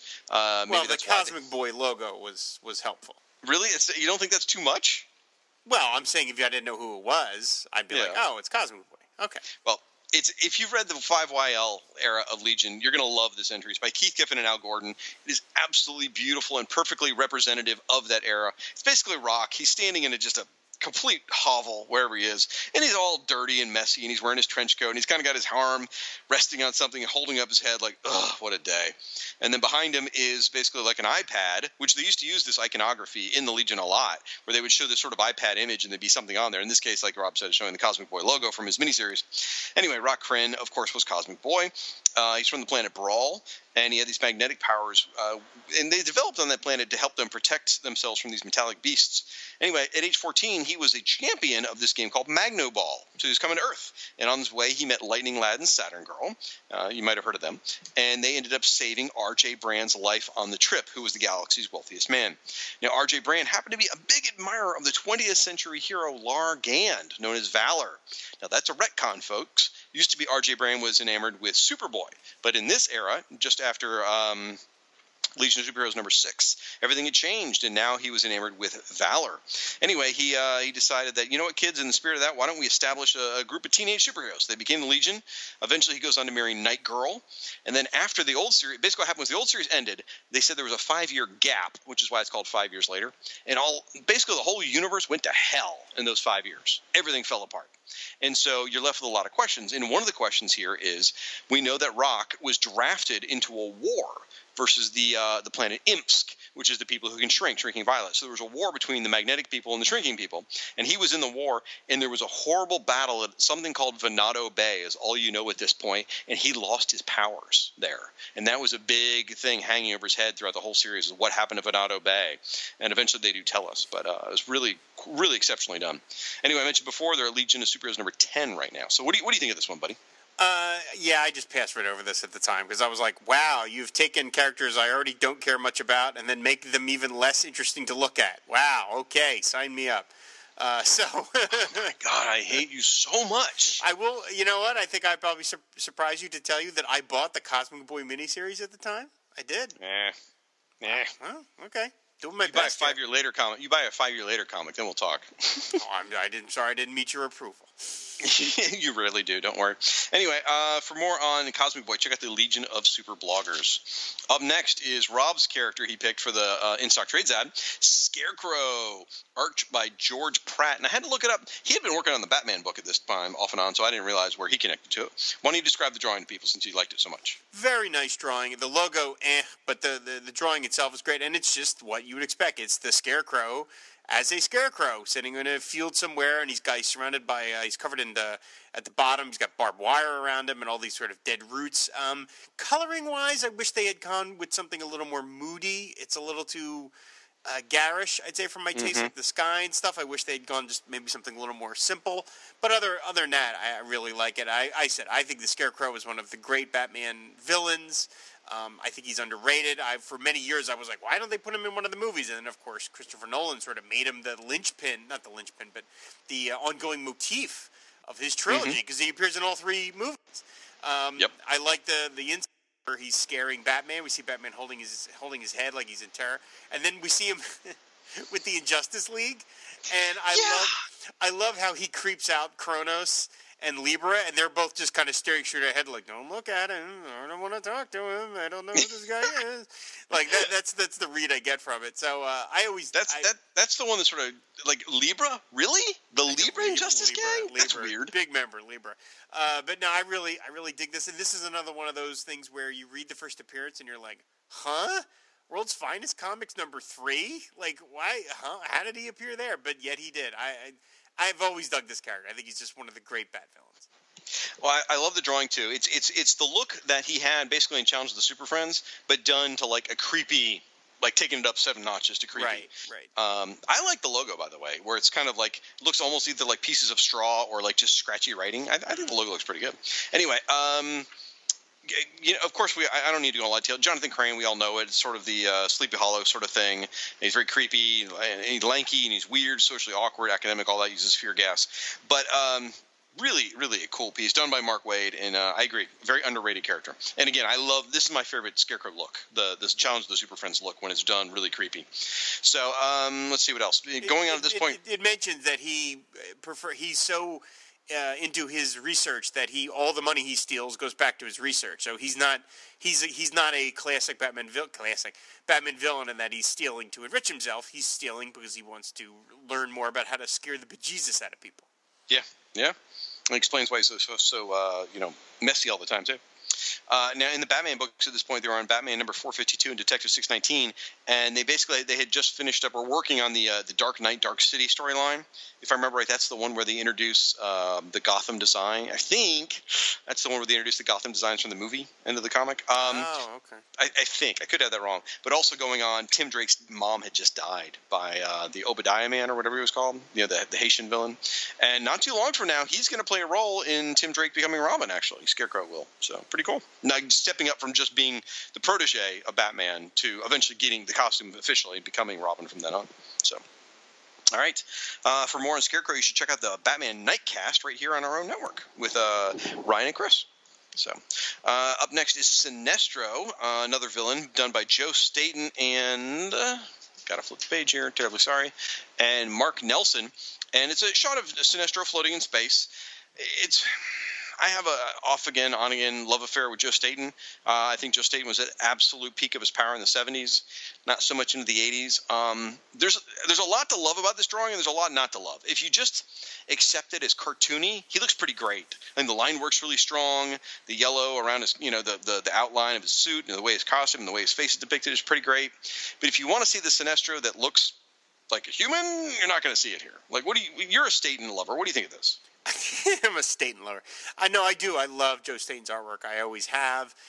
And he can turn up the dial on his cartooniness or turn it down, whatever project requires it. Like Dick Tracy, which he's currently drawing, is more cartoony than some of his other stuff. But I love his work. And so I think I've been almost uniformly positive since the beginning. This is too cartoony. He just went too far. Sinestro just looks too scrawny. His head is too big. It doesn't radiate that he's this big evil guy. Especially when you realize that, like in the movie, they tried to make him like the big bad of the Green Lantern movie, and they tried to make him the big bad of Blackest Night. Of course, that's all after this. But he's just too silly looking. To me, Green Lantern would be like, "Come on, what are you kidding me? Just knock this nerd over." So, again, Joe Staton, love his work, but this is just I just don't think the approach was exactly the right thing. Yeah. Text is written by Bob Greenberger. Couple highlights. He's the first Green Lantern to ever be corrupted. He trained Hal Jordan, of course. He's a master tactician and superior combatant. Of course, he has the yellow ring from the Weaponers Accord, which is their version of a Green Lantern ring. And now at this point, the Green Lantern series had just relaunched, which was like the Gerard Jones, Mark Bright version. And so they were only on issue number 3. So Emerald Dawn had already come out, and Sinestro played a role in there. But Emerald Dawn 2 was still about 9 months away, where Sinestro played an even bigger role. So that was on the foreground, ahead of them. So if you want more on Sinestro, you should check out the Green Lantern podcast called Lantern Cast with our buddy Little Chad Bokelman. All right. Up next, one of my favorite entries in the book. I absolutely adore this. It's Stanley and His Monster by Phil Foglio and Keith Wilson.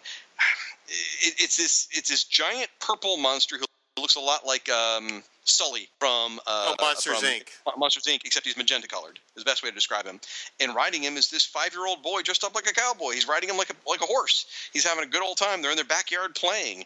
I freaking love this. Now, I have a lot to say on it, but what do you think of the drawing? Oh, I love it too. I think it's great. I mean, Stanley and His Monster, they had just done a miniseries, which is surprisingly wrong. But go ahead. What do you mean? Okay, I wanted you to do the drawing first, but okay. The miniseries doesn't come out for another 3 years. Really? Isn't that crazy? Oh my God! Are you really? That's what my research showed. Because I was sure the miniseries had come out too. Because it's the same team. It's the. I know. Wow, That's why I'm they were way ahead of this curve. Now, then okay. It's possible comic book database is wrong, but when I did my research, it said 1993 was when the miniseries came out. I'm like, they waited Phil Foglio held on to that pitch for 3 years. Anyway, go ahead. Okay. Well, anyway, no, I think it's great. I always like Stanley and His Monster. I love the little factoid of them that they first appeared in Fox and the Crow, number 95, is that they were a backup feature in Fox and the Crow and grew so popular that they pushed Fox and the Crow out of their own book. Really? Yes, because eventually Fox and the Crow changed its title to Stanley and His Monster.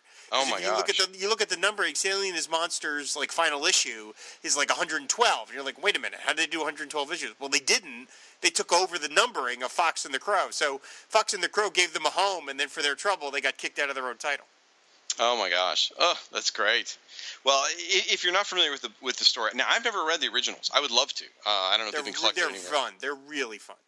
But at least the version from the 90s, it's basically Calvin and Hobbes. Yeah. Except Hobbes isn't a tiger; he's a monster. More again in the scheme of Sully, he's a high demon from hell who apparently has been contaminated by good, and he's just fun. He's lovable, exactly like you'd want him to be. He hides under Stanley's bed, things like that. Absolutely adorable, lots of fun, and really again, near as I can tell, they were building towards this miniseries that they had to get permission to do. So I gotta dig this thing back up out of my loan boxes because I loved this thing. Because I mean, really, Foglio had to have been inspired by Calvin and Hobbes at this point. I mean, that had to be what was going on to bring this back. They've done other things with Stanley and his monster, like Green Arrow. Kevin Smith did some really like more mature, twisted theme kind of stuff with it when he brought Oliver back to life. But whatever. All right. Up next, some guy in blue tights. He's got red underwear on the outside, named Superman. Dun, dun, dun. Now, this is also the cover of the entry, cover of the whole book. I told you we'd talk about the cover later. This is the cover. It's Superman. He's flying upwards across the screen. Behind him is the Daily Planet, the LexCorp building, the WGBS building. It's obviously the setting of Metropolis. Art here is by Jerry Ordway. Jerry, the Extraordinary Ordway, or There is a Wrong Way and There's an Ordway, however you want to say it. I like that one better, actually. What do you think of the drawing? Oh, it's great. I think it's a great drawing. I think Jerry Ordway I would put him in top 3 greatest Superman artists of all time, easily. Really? Yeah, I would. I think his version is this nice combo of the classic sort of beefy, Wayne Boring Superman versus with kind of a modern sheen to it. I think it's great. I like the drawing. It's got him on Daily Planet. I like that the background is kind of monochromatic. It's all just in blacks and yellows, pretty much, which is, kind of reminds me of the classic Who's Who. My only beef is weird coloring for the logo. What is with the magenta orange Superman logo? That's that's really weird colors.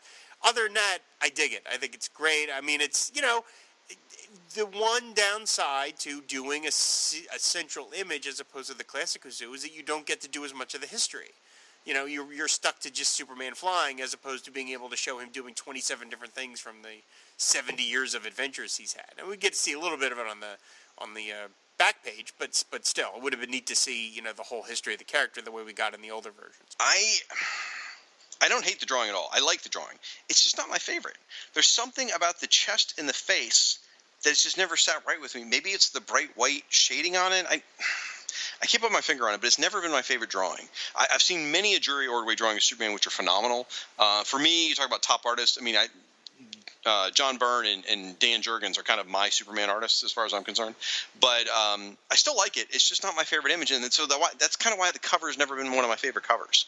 I'd love to hear Michael Bailey's perspective on this. Leave a comment in the messages for us, folks. I'd love to hear your thoughts. All right. So you flip it over. Of course, Superman created by Jerry Siegel and Joe Shuster. The stories here written by Peter Sanderson. This is a really tough one because if you think about it, you get, they've had to provide the same amount of history for Superman as they did Stanley and his monster.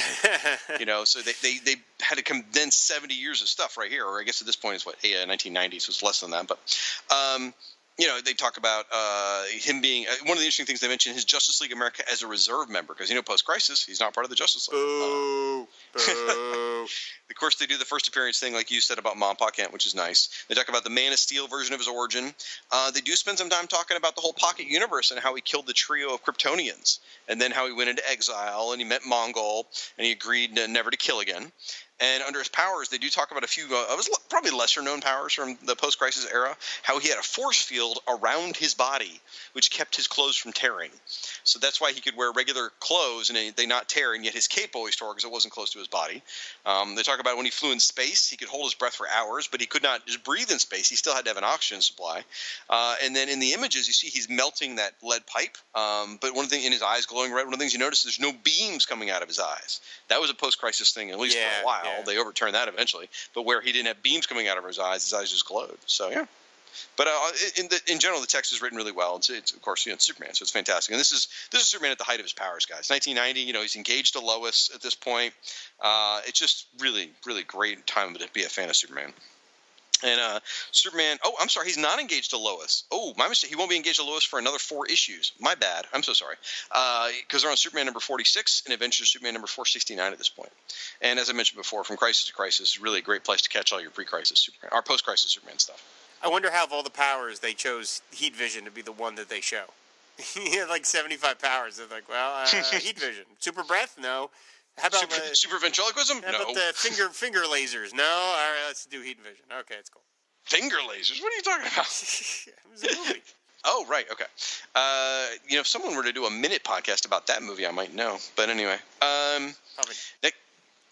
Next up is the Time Masters, and art by Art T. Bear.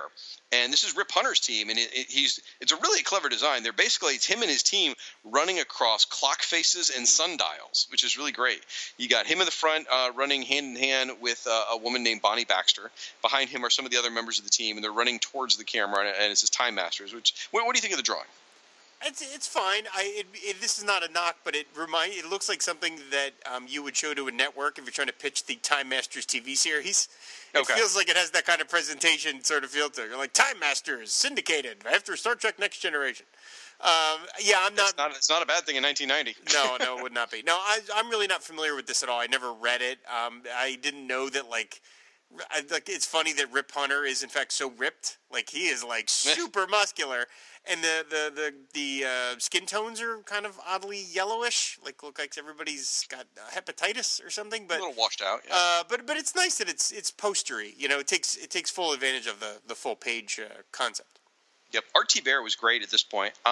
Really, I feel it was a miss that that DC missed him. He was supposed to do a Nightwing miniseries at one point, not too long around this time, and they missed out on that. He went over to Marvel. Great artist, really enjoyed his stuff. And the Time Master series, at this point, the Time Master miniseries is actually still on the shelves. Number 7, which I think was the final issue, was on the shelves at this time when this came out. So it's revealing to you different things about the team. You've got Rip Hunter, you've got... I don't see all the names. Okay, never mind. They're all here somewhere. But here's what I remember. Because bear in mind, folks, it's me, and you know who I am. My name's irredeemable, whatever. The thing that always stuck with me about Time Masters was when I read this comic, I was 1990 for the Time Masters, so I was 18 years old, I guess, 17 years old, something like that. And the very first issue has this girl, Bonnie. She is trying to seduce a guy, and she's crawling across a school desk in lingerie, to this day it's bothered me. I'm like, why is this one? I think he was a married man too, if I remember right. I'm like, why is this happening? It just bothered me a lot, and it's always stuck to me to this day. Anyway, and it was hot, of course, but sorry, that's just a little personal anecdote there for you to take home and put under your pillow at night. Anyway, the deal is, in the post-crisis universe, time travel was really hinky. You could travel in time through various methods, but you could only use that method of travel once. So if you traveled in Rip Hunter's time bubble to the future, you were stuck there. You could not come home through the time bubble. You were done. You could never travel through the time bubble ever again. Other people could, but you couldn't. There was just this weird thing. You could only travel through time in one method once. So they happen to travel to the future at one point, in the 25th century. They find out there's a nuclear war which destroys the world. So they figure out a way to come back using a different method. And they want to protect the world. Well, Rip can't travel in time anymore because he doesn't have any more time machine type stuff. So he gathers a group of people. That's who these people are, his agents to travel through time. And they're battling the Illuminati, and Cave Carson's involved. He's this financial backer. I think he's the one that Bonnie Baxter was trying to seduce, actually. I think that she's his mistress. But anyway, so they end up developing more time travel methods, and then that's kind of what happens. And at this point, Rip Hunter was already tied in with Booster Gold, which would then lead to, of course, more stuff down the line with the Booster Gold series. So if you want more on the Time Masters, you can check out the Silver and Gold podcast featuring Captain Atom and Booster Gold with our buddies Jay and Roy, or you can check out the Boosterific blog, both great places. And by the way, I should have mentioned the text here is written by Louis Shiner, so that's a different name to be appearing here. Yeah, who is that? I should have looked it up. He probably was writing the Time Master miniseries, but I didn't look that one up, folks. I meant to. Terribly sorry. So now I'm going to get hate mail about hashtags not prepared for Who's Who. All right. Final entry in the book, is Wotan from the Dr. Fate villain, art by Jay Geldof. So Rob, he's sitting here on a tree, basically a tree branch, and he's surrounded by skulls and all kinds of magical artifacts, and he's got cool stuff coming out of his hand. What do you think of this drawing? Oh, I dig it. I like Jay Geldof. It's an unusual choice for a DC comic at all. Yes. So it is very stylized. I could see why you might be like, I don't know. But I dig it because it's weird and strange. And I like that the tree is bleeding. It's got a knife stuck in it, and yet it's bleeding, which I think is fun. We see a little voodoo doll stuck to the thing. It's got a lot more humor in it than you would have expected from a Spectre villain. And, I mean, my God, first appearance, Morphine Comics number 55, May 1940. Yep. He predates Wonder Woman, for Pete's sakes. I mean, Oh my that's gosh. how far back this guy goes. And we see him taking on Dr. Fate and the Spectre, so you know he's a heavy hitter. So Yep. I like it. I love the drawing. I think it's so cool. I think this is a great usage of the page. He really understood how big he could draw this and fill the page. I think it's very creepy and weird and magic and mystical and freaky, which is what it should be when it gets to this kind of weirdo magic. I think it's expertly done. I had to look up Jay Geldof. Obviously, you knew who he was. I did not. He had no connection to DC Comics, really. Was best known for doing Badger, Nexus, and Grendel. So, Do you remember very when? cool choice. Do you remember when they redid First Comics? First Comics redid Classics Illustrated. Do you remember those when they Yeah, brought that series absolutely. back? He did the adaptation of Dr. Jekyll and Mr. Hyde, I believe. Ooh, I bet he'd be Really good. great at that. Yeah, he was great. That was a great series. So yeah, he It was really was. Yep. So didn't Sienkiewicz do Moby Dick, I want to I say? believe so. Yeah, that was a And lot of John cool K. stuff. Schneider III did one of them too. I mean, just really cool, edgy artists. Yeah, there's a lot of neat stuff there. That was awesome. So the gist of Wotan is, ages ago, Wotan was actually a female sorcerer and looking for ways to extend her life, and she found ways to reincarnate herself into new bodies. That's how she changes gender. And over the thousands of years, she ended up taking the name Wotan, but with no actual connection to the German or Norse god. But always seeking power, ended up clashing with Dr. Fate during World War II. Eventually, in the 1980s, Wotan captured Naboo, who was now the Dr. Fate entity, who was now in Kent Nelson's body. And in India, Wotan defeated and was defeated and was blinded by this unknowable force, possibly love. It all had to do with the Dr. Fate series at that point. It was really very moving, very powerful. And Wotan was blinded and was now dedicated to peace at this point. Really, really powerful stuff. That I've talked about a lot. J.M. DeMatteis and Sean McManus series. Dr. Fate, so good, and that's where Wotan, all that happened to him. Really, really great stuff. Dr. Fate at this point was on issue number 19. McManus and DeMatteis would stay until issue 24, so really should check that out, folks. Anyway, if you want more on Dr. Fate, you should check out the or Wotan, the Ed Morris podcast, Lords of Order. So good stuff. And you can pick up any of the Wotan Clan albums. Absolutely. He features prominently, I think, in the second album, if I remember right. But all right, I said we were almost done with the entries, kind of, because there is one more, folks. It's not listed in the alphabetical order on the cover, but they do mention it. They even say extra fold-out map of Atlantis by Esteban Moroto, who was doing Atlantis Chronicles at this point. Now, I will tell you there's a bit of a misprint here, because if you look at the categories, red for hero, black for villain, all that, there should be a green border on this one for geography. They missed it on this one. That's okay. I'll forgive them this time. But as you fold it out, it is 3 pages long. Rob, why don't you describe the drawing to the people? I want to actually measure this thing here. Go ahead. Well, it's first of all, I appreciate the format busting nature of it. That we get a fold out centerfold, which something the original Who's Who could never do. But we have this is kind of a triptych image of where each panel has kind of its own action going on, and then it can it's comprised. It makes up one whole giant image, but you can look at 3 separate pieces. And we see a lot of the various characters from the Atlantis Chronicles. We see the domed city on the kind of the left, and then in the center is Aquaman, surrounded by some of his finny friends. Of course, he himself only appears in the Atlantis Chronicles maxi series on the very last page of the book. Right. And then there's another shot of some of the mer Atlantis citizens swimming around. Actually, some of them have legs too, but we see a lot of the mermaid ones. And the other part of the more ancient ruins of the city. It's a beautiful piece. I love Atlantis Chronicles, as I've said on the show. Not a fan of Peter David's Aquaman, yet I love Atlantis Chronicles. Like Atlantis Chronicles, if Game of Thrones did not exist, Atlantis Chronicles could be like the HBO series, except it would be featured around Aquaman. So we're all kind of sorry that Game of Thrones is even a thing, because it could have been this. Atlantis Chronicles is a brilliant series, and I'm glad they gave it this much love. I mean, for them to give it this much copy, it gets more copy than Superman, and to get a 3-page pullout is like, let's really go to town on this thing. And so, God bless DC Comics for doing it. It's great. By the way, I measured it. It's nearly 2 feet across. And, of course, up to down, it's almost a foot. So, really, the scans you're going to see on our website don't do it justice, guys. When you open this thing physically in front of you, it is wow. It is. We used to talk about kapow moments. This is very much a kapow moment. And Esteban Moroto is just an incredible artist. So beautiful detail. Now, by the way, you'll notice this cover does not have the Comics Code Authority printed on it because there's boobies in here, Rob. There are boobies. There are topless mermaids in here, which you don't. Atlantis Chronicles had nudity in it for a DC, superhero in universe superhero comic book. Pretty unique. Yep.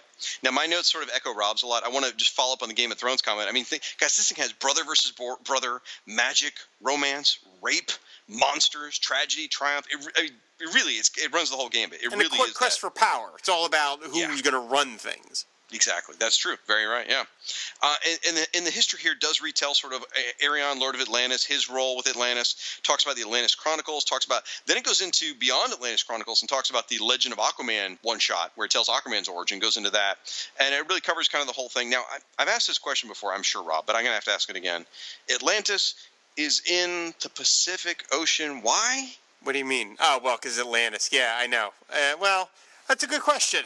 I guess because there's more space out there, like you could more accurately kind of hide it than you can in the Atlantic. There's, it's probably a little easier to find Atlantis if you're going from the Jersey coast all the way over there. But I don't know. I'm pretty sure the Atlas of the DC Universe put it in the Atlantic. But anyway, okay. Well, we all know those DC cities have all kinds of crazy locations. Hey, don't be knocking Paul Kupperberg, all right? He wrote that, so it's gospel as far as me and Cisco are concerned. I know. I appreciate it.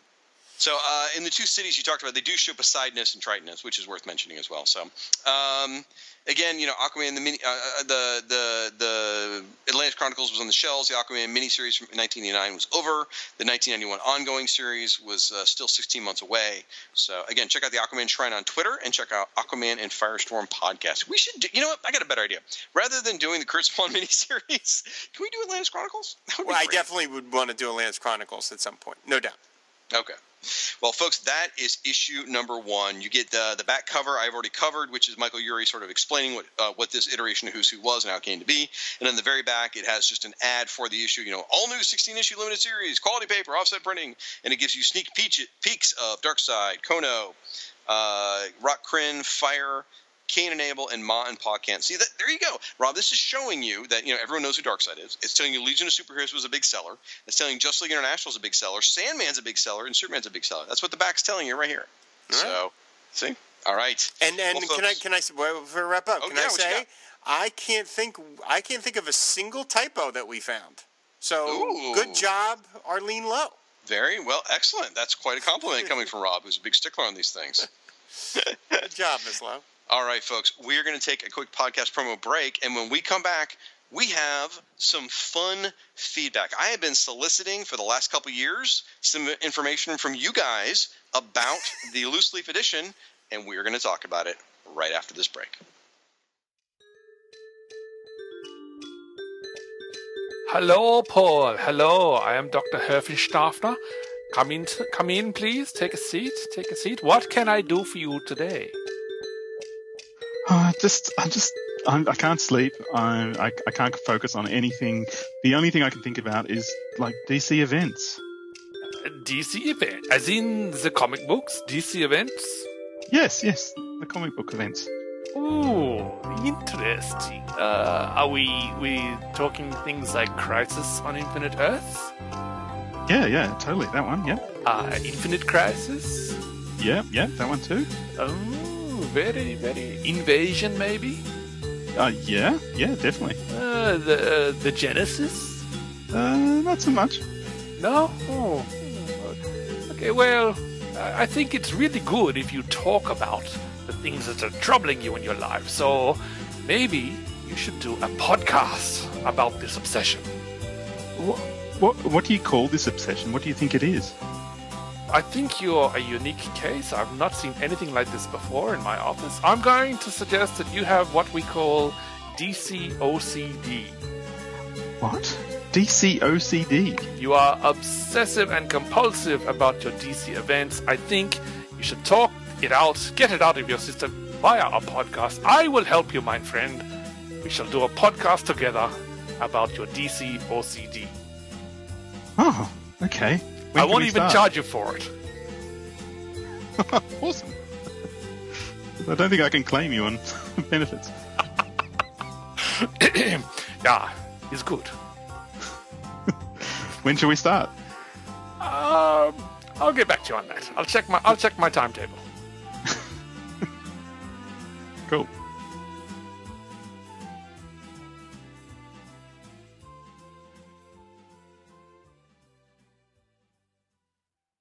Justice League International, Bwahaha Podcast, a new monthly show chronicling the adventures of the JLI era by Keith Giffen and J.M. DeMatteis. We'll be going issue by issue in release order, tackling the core Justice League title, Justice League Europe, and the quarterly book. Along the way, we'll take time out for special episodes covering various spin-offs, cartoon appearances, the infamous TV pilot, and much more.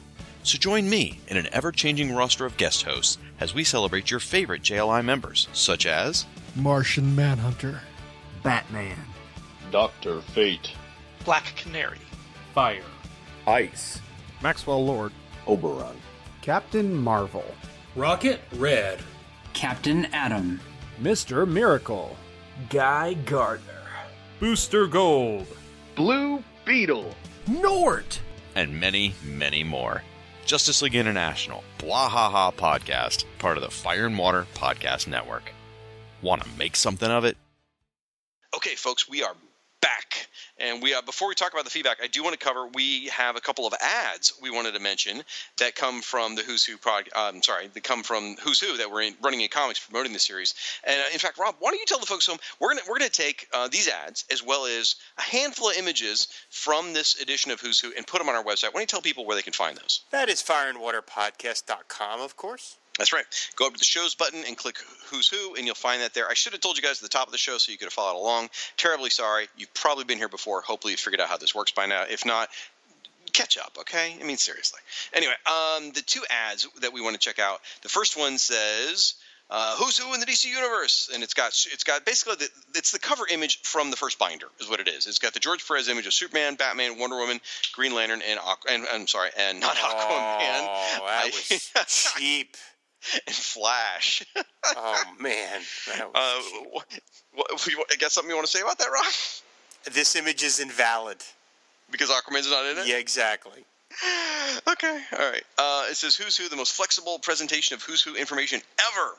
A variety of DC superstars by the industry's top artists, 24 different entries per pack, 24 stunning full-page illustrations, and it goes on to all the details of it, which is great. And this is how someone like myself, who didn't have my head buried in a Kubrick School book, found out that this Who's Who was coming and found out it was going to be in this format. I was so excited about this.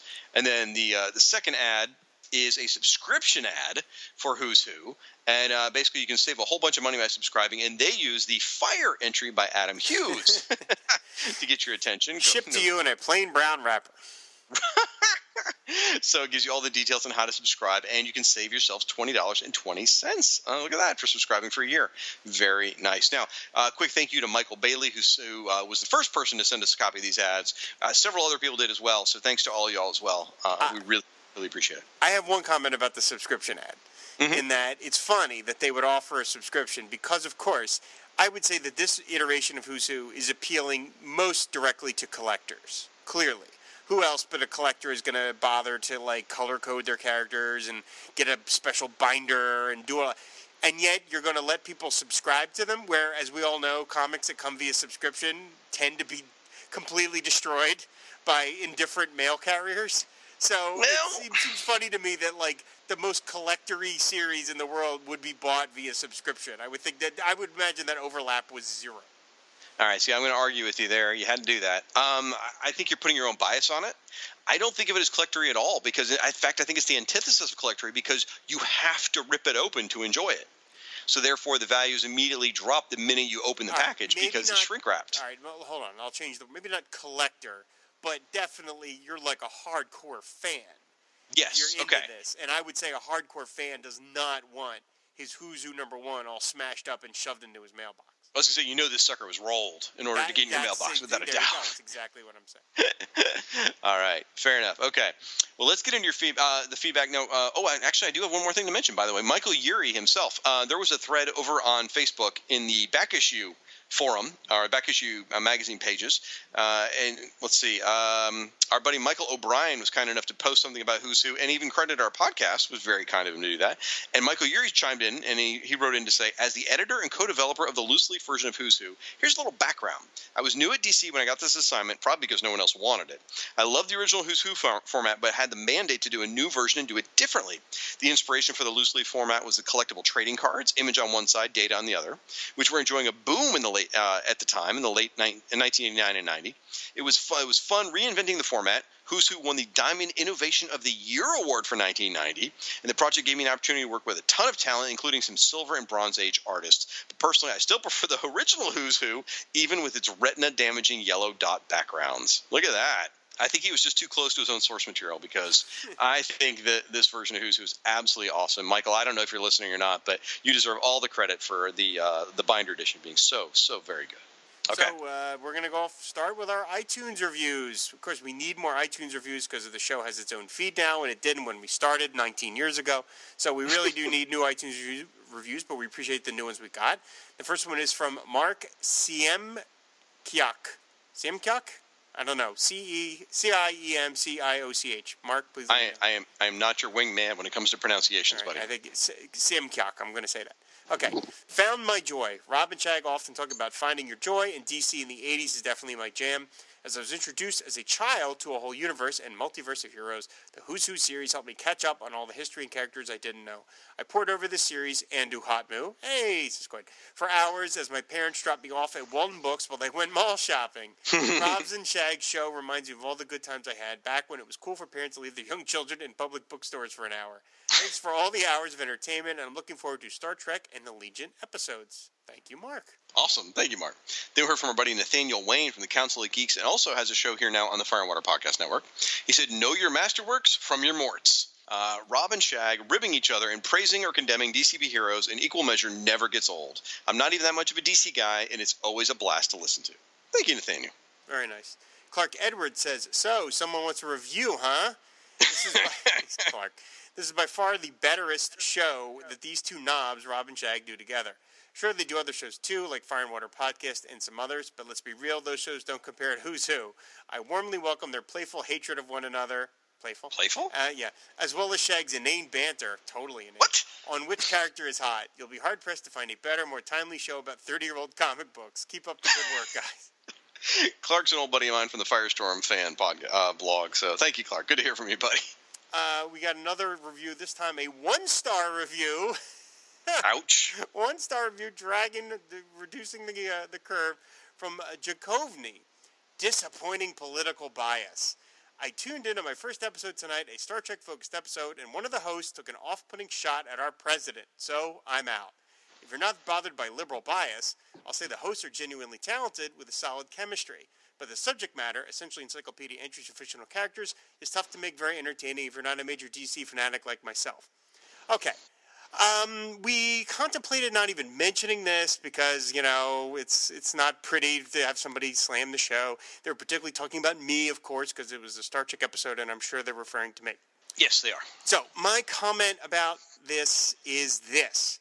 I'm not going to get into whether Mr. Jakovny, I'm assuming it's a Mr., should be offended by my anti-president comment because that's not my call to make. I've listened to lots of podcasts where, it's been about a non-political subject and then someone has made a joke about something or made a comment about something unrelated to the topic that I found offensive.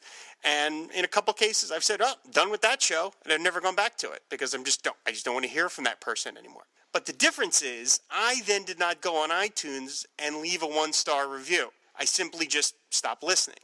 And so, frankly, Jakovny, I know you're not listening to this, I think leaving a one-star review because I made a single joke about something that you don't like is a dick move. I think it's a real dick move.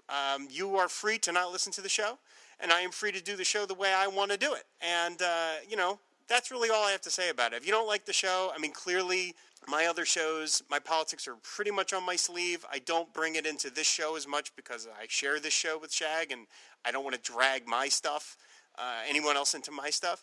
But I also do think leaving a 1-star review based on one little comment is a really jerky thing to do. So I'm sorry you didn't enjoy it, and I think you're missing out on a lot because we're having a lot of fun, as these other reviews will indicate. All right. Next review from Triv. I did everything I could to track down to find out who this is. I couldn't. It says, best comic podcast ever. As a young man who was equally nerdy for DC Comics and reference material, I worshipped the Who's Who comics series when it was released, and the team of Rob and Shag do an expert job of pushing my geeky nostalgia buttons. Knowledgeable, entertaining, likable, self-deprecating, and appropriately joyful, Shag and Rob, notice how I switched the order there, are masterful hosts, deserving of such iconic material. More please, soon. Thank you. Well, there you go, Triv. You had to wait a while, but we're back on track. I did notice how you switched the order, Triv, and you, sir, are my enemy. And finally, we've got a review from my pal Chuck Coletta, who, of course, has been on Film and Water a bunch of times. Great guy. He says, is he your buddy? What do you say? Well, yeah, we'll find out in a second why. He's on my shit list right now. Wonderful Comics History. This is a truly fun and informative retrospective look at the history of these characters of the pre-Crisis DC Comics universe. Hosts Tob and Shag are longtime DC readers who know their stuff and convey their insights on the classic Who's Who series in an engaging and enthusiastic way. If you want to learn more about DC Comics history, this podcast is for you. Highest rating. We all know, I think Chuck enjoys being the first one to comment on some of these shows, so I think his desire to get reviews in quickly sometimes is his own worst enemy, because he really needed the spell check this one. I don't know, Tob. I think this is a pretty good review, personally. I kind of like it. Especially from your good friend. It's very funny. Well, I thank you, and I look forward to having Tuck Coletta on the show at another time. All right, folks. So, all right, as I talked about before the break, I have been collecting and that's the end of our iTunes reviews. Thank you very much, by the way. For those of you who have written iTunes reviews, it is sincerely appreciated. It helps raise the profile of the show. And those of you who have not written iTunes reviews yet, well, quite frankly, you can go to Apocalypse. But anyway, all right. So I have been pulling feedback for the last couple of years, actually. Just quietly. I know, that's why I'm laughing. Yep. Whenever someone would say how they organized their Who's Who binders, I'm like, oh, I'm going to save that for a while. And I did, and I've got it all collected, and we're going to do it right now. And if some of you, it's funny, like Chris Franklin and Michael Bailey have written in on how they collected their binders 3 different times, so we're only going to kind of piecemeal and pick from what they said. One of them even changed some of the stuff, like, really? Did you change the way you do your binders? I don't know. Anyway, so we're going to blaze through this fairly quickly, but here we go. My good buddy Philemon, president of the Jericho fan club that meets in that treehouse, he wrote in, looking ahead, it occurs to me that you ought to give warning to the faithful listeners that they only have a few months to reorganize their binder edition updates. You know, Philemon, I found that out myself the hard way. I had to reorganize my binders just so I can get through this episode, too, and I'll talk about that in a minute. But as Philemon says, mine are currently organized alphabetically by alignment with heroes and villains in separate binders. Now, see, Rob, you laughed at me at the top of the show and laughed at all of us nerds who like the color codes and all that. People love the color codes and the categories, and you're all like, well, I'm better than you guys, but we all love it. So take that. All right. Then we heard from my buddy Tom Panarese from the Pop Culture Affidavit blog and podcast and the In Country podcast. He goes, the 1990 Loose Leaf series coincided with my entry into DC in the spring and summer of 1990. Specifically, I began buying Batman and Detective. I remember seeing the first couple issues on the rack of my LCS, but being a poor 13-year-old, didn't pick them up. I eventually did, however, start buying the series and collected the whole thing. I put all of my entries into a big binder according to the color-coded categories and alphabetically within those categories. I even hand-wrote dividers on printer paper that had a category name in block letters with a bar drawn in magic marker that corresponded to the color of the category. I love that! He goes on to say, I remember that heroes were on top, followed by villains, supporting cast, supernatural, and then came everything else. The last category was comic book character featuring only one entry, Ambush Bug. That's awesome, Tom. I love it. I have no memory of how DC organized some of the characters that toggled back and forth between hero and villain. So I'm interested in finding out when we get to them, like where they felt it, where they were classified. Well, Frank does later on tell us how some of he felt were misclassified. Yeah. But yeah, the key here as we go through this, folks, is there's no wrong way to organize your binders. And that's why I love this, because there's so many interesting, creative ways I never even would have thought of. And you guys are going to hear ways you're going to be like, wow, why would someone organize that way? It doesn't make sense to me. But that's the joy of this version. That's one of the awesome things about how customizable it is. I also will say that the color coding led to my favorite Who's Who feedback letter of all time of any Who's Who series. And really? Yes, we'll get to it. It's the greatest. Okay. It's the greatest letter of all time. Is it Chris Franklin's letter? No. Like a letter sent into the book. Didn't he get one published in Who's Who? Oh, did he? I don't know. I don't remember. Well, I know Scott Gardner did. Okay. Scott Gardner's got a letter in one of the issues. I thought Chris did. Right, maybe I'm mistaken. If not, we're going to retcon history and say. Oh my God! I hope that the letter I'm thinking of is Chris Franklin's. Oh my God, that would be the greatest thing ever. But Chris is probably spitting his moonshine out. I didn't write into Who's Who. Anyway, now that we've insulted one of our best friends, we got a comment from Anthony Durso, the man who does those beautiful custom mango boxes. His recent comment, he sent in two comments. There's like an older comment and then a recent one. The recent one is, how do I organize my loose leaves? 2 binders. The white one was all of the heroes and supporting characters and the maps. The black one was the villains and the supernatural. In the pocket in the white one was the Impact Who's Who. Oh, nice. Well done. The Impacts just kind of get shoved off to the side. Aw. Then we heard from our buddy Michael Bailey from the Fortress of Baileytude podcasting network. Now, he also had old comments, recent comments, more recent comments. He likes to talk about a lot. And he's the one who pointed out Scott Gardner's got a letter published in the edition of Who's Who. So we'll have to definitely pay attention to that when we get to the letters page. All right. His recent comment is, so on to something that does matter, how I organize my binders Who's Who entries. I won't say it's weird because I have a feeling mine won't be the strangest of all you discuss. It's fairly straightforward. Mainly I organize it by character and how important the character was to get their own section. It was determined by how many entries were associated with them. Superman and Batman get their own sections because they had characters associated with them. Blue Beetle, not so much. Then it broke down like this. Character, example, Superman. Supporting characters associated with that character, example, Bibbo, Jimmy, etc. Associated heroes, Newsboy Legion, Linear Men, etc. Villains, Lex, Brainiac, Doomsday. Supernatural, Blaze, Technology, Fortress of Solitude. Geography, Krypton. So there you go. That kind of makes sense in its own weird kind of way. I mean, once you get past Superman and Batman, there you get into some kind of sketchy territory, who gets what, but there you go.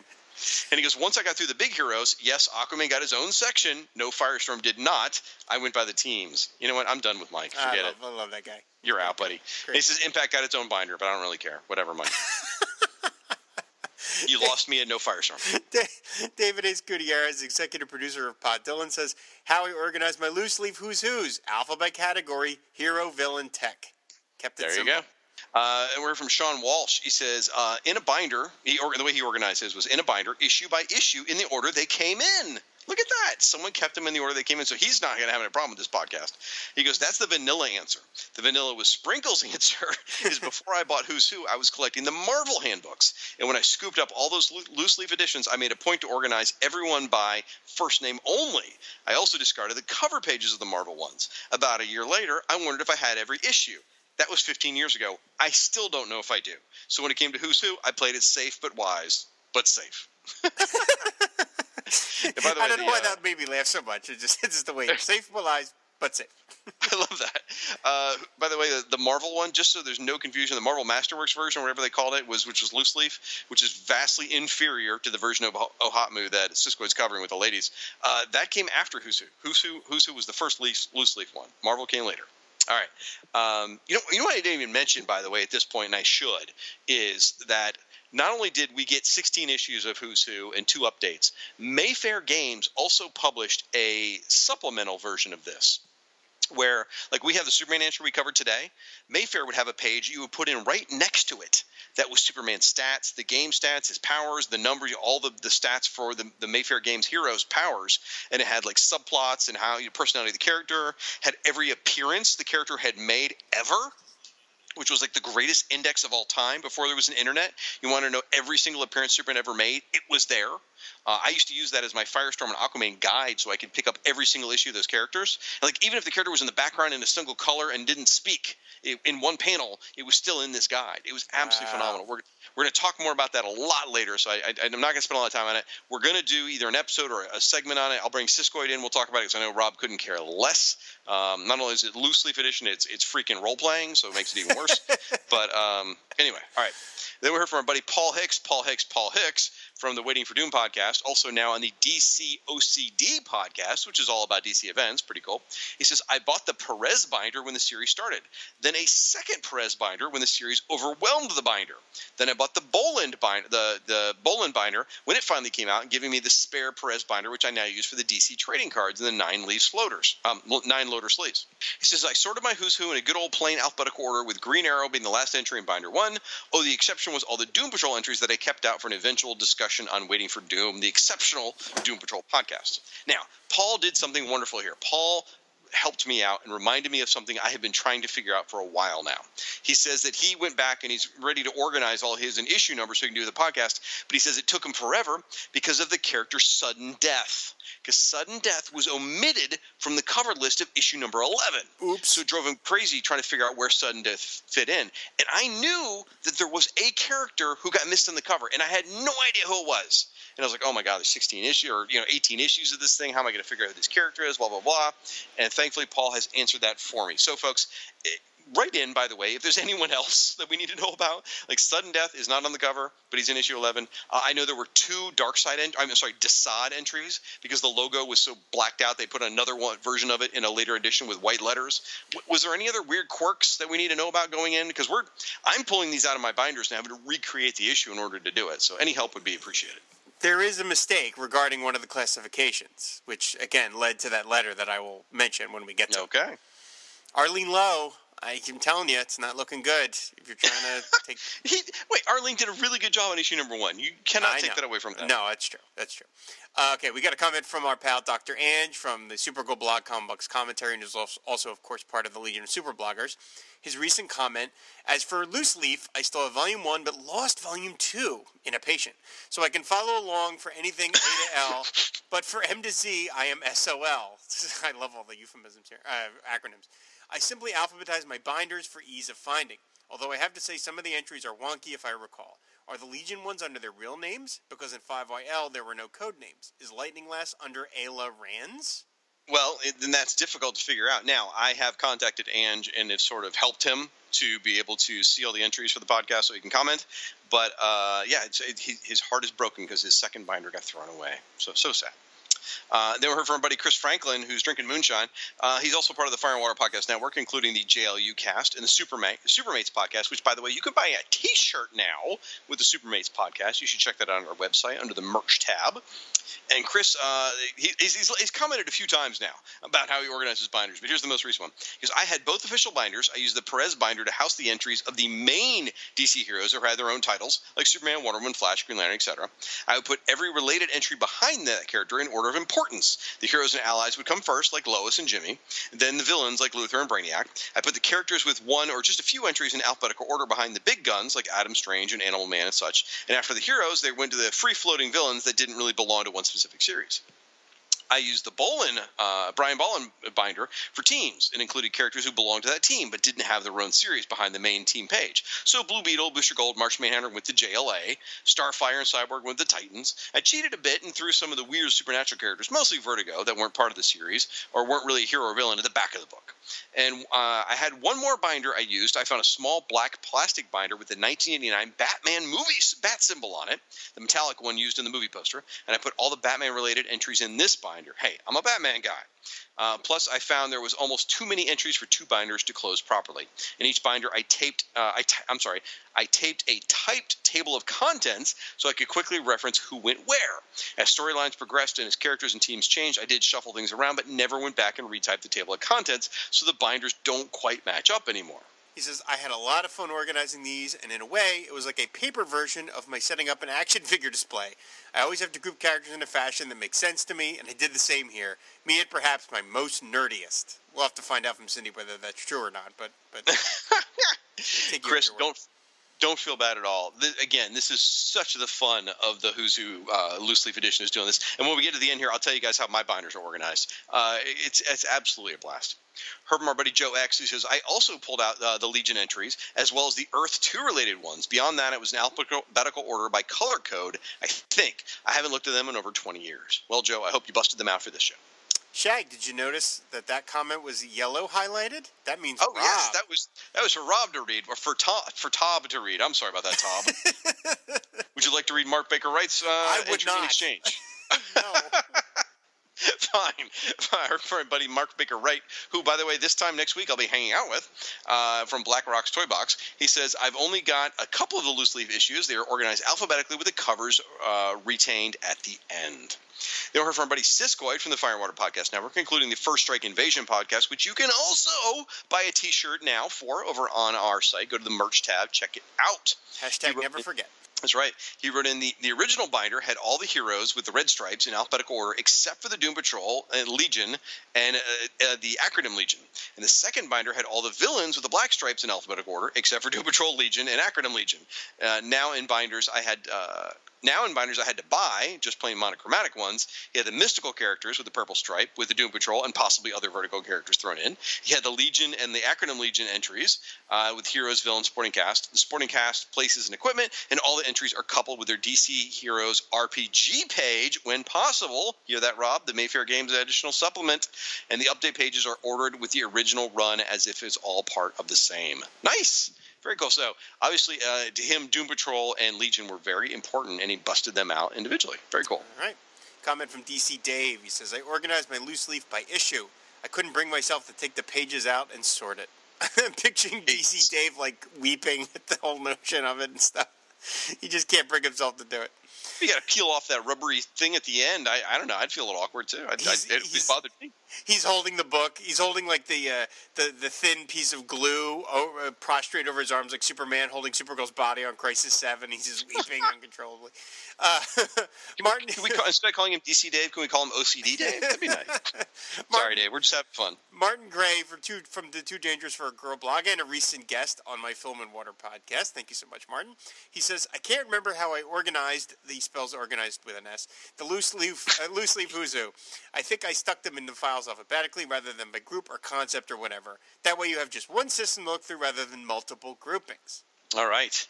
Then Diablo Frank from the Rolled Spine Podcast Network wrote us a dissertation on how he organizes. I'm gonna try and blow through this as quick as I can, so strap in, folks. All right. In his Perez binder, he had the male heroes, which were alphabetized by first name, beginning with Adam Strange and ending with Wildebeest. Also included were characters I felt were miscategorized, like Deadman, Kid Eternity, and Spectre. That's probably the supernatural thing you were talking about. He also had positive female characters, like heroes, supernatural, supporting cast, beginning with Amanda Waller and ending with Zatanna. And the holes had to be reinforced by tape due to wear and tear from being in the back of the old binders. Also were positive groups of two or more without regard for DC categorization, beginning with Angel and the Ape and ending with the Time Masters. Oof.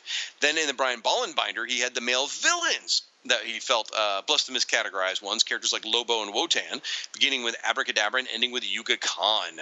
He had negative female characters, regardless of the DC categorization, such as the hero label for Lady Shiva, beginning with Blackfire and ending with Velvet Tiger. Oh, my goodness. And he had the villain teams, organizations, things like that, beginning with Brother Adada and ending with Untouchables. Then he had two separate black binders, which included the male and female supporting cast, who I did not regard as belonging to the hero sections, beginning with Alfred Pennyworth and ending with Wonder Woman supporting cast, then progressing into the related Mayfair RPG supplement pages. You hear that, Rob? I'm going to keep needling you.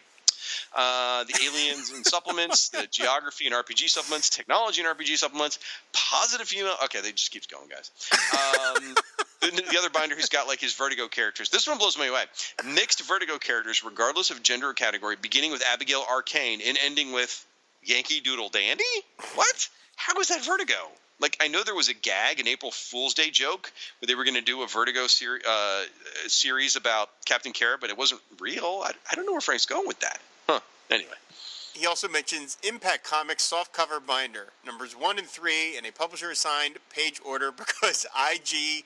I think you all know what that stands for.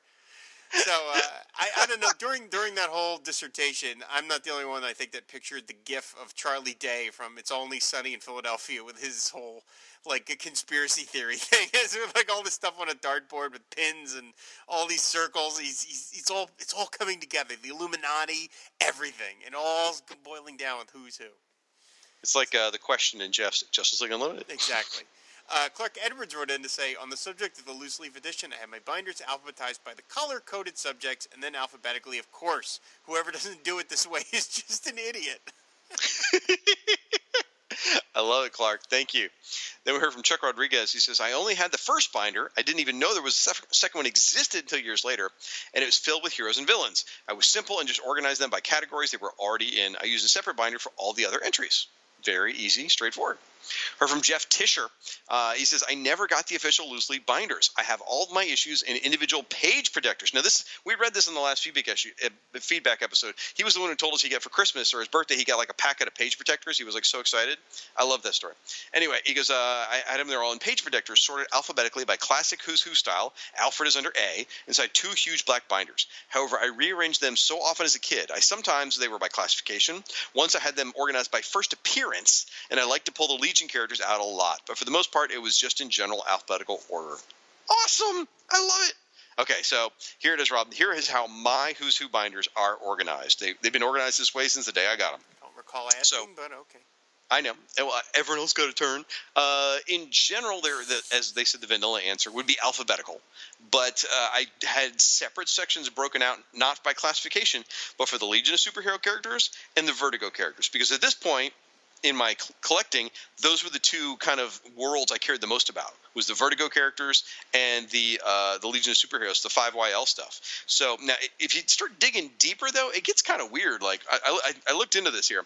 Like, if it's a full name, it's like Jimmy Olsen. I had it alphabetized by the O for Olsen, because that's like my, I just think people should be, like a phone book, it should be by the last name. Guy Gardner was by Gardner, things like that. Except when I got to the Legion, which was really crazy. I alphabetized them by their code name, even though in the 5 Year Later era, the code names weren't there. Like we saw today, the Cosmic Boy entry. It wasn't Cosmic Boy. It was the Rock Kryn entry. It should have been under K for Kryn, right? No, I put it under C for Cosmic Boy. So a lot of these entries don't have their name on it, and yet I had to go, Grim, Jim Alor. Oh, that's Colossal Boy. It's under C. Of course it is. So I'm going to have a hell of a time trying to find all these things, because I am having to pull them all out and assemble them for this show, I also had all the Mayfair pages. So again, it'd be Superman on one page, and the next page would be the Superman RPG stats, which are just absolutely glorious. I have 3 binders. I have the Prez binder. I have the Brian Bolland binder. And I used to just have a generic binder, but a couple years ago, someone traded me. I now have the Jose Luis Garcia Lopez, praise be his name, style guide binder. It is this giant, thick one, and that is my 3rd binder for Who's Who, and it is absolutely glorious. So I love the way my Who's Who are organized. Oh, so good. All right, so Rob, we've already told the folks at home where to find some entries. Why don't you tell them one more time? It's funny that you didn't ask me how I organized my binders. Oh, I didn't think you cared enough to do it. I figured you just read them and threw them in the trash. How did you organize your binders? I didn't. I actually didn't have the binders.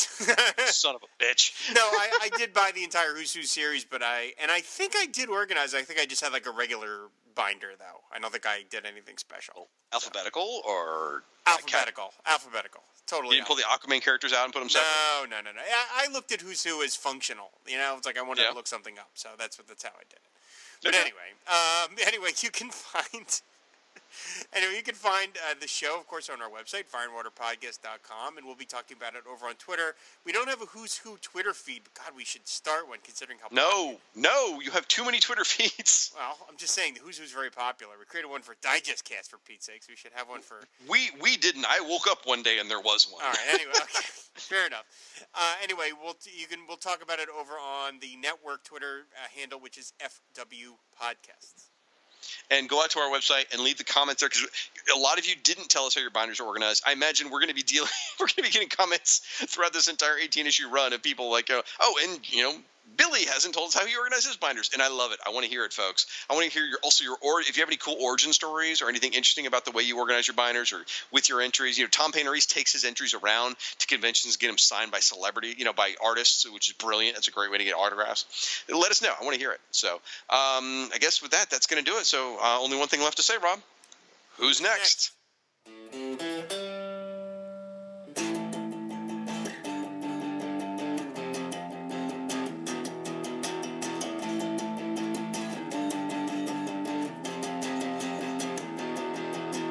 Aquaman and Superman, Animal Man and Plastic Man, Firestorm and Nuclear Man, Batman and Hawkman, 2D Man and Hour Man. Who are all these people, man? They're all part of the DC Who's Who. Ultra Boy and Booster Gold, Lightning Lass and Hippolyta, Phantom Stranger, Etrick and Arizia and Woozy Winks. Hey. What? What about that one guy? What guy? Mr. Pretzel, Mr. Lipstick, Mr. Mitzelfuzzle? Mr. Mitzi's Pitlick? Yeah, him. He's also part of the DC Who's Who. Oh man, we forgot Slipknot.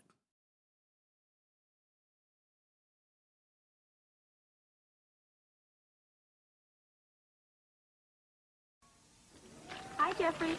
How'd you find me? Easy. I just followed your notes. Guess I'm a loose leaf loser, huh?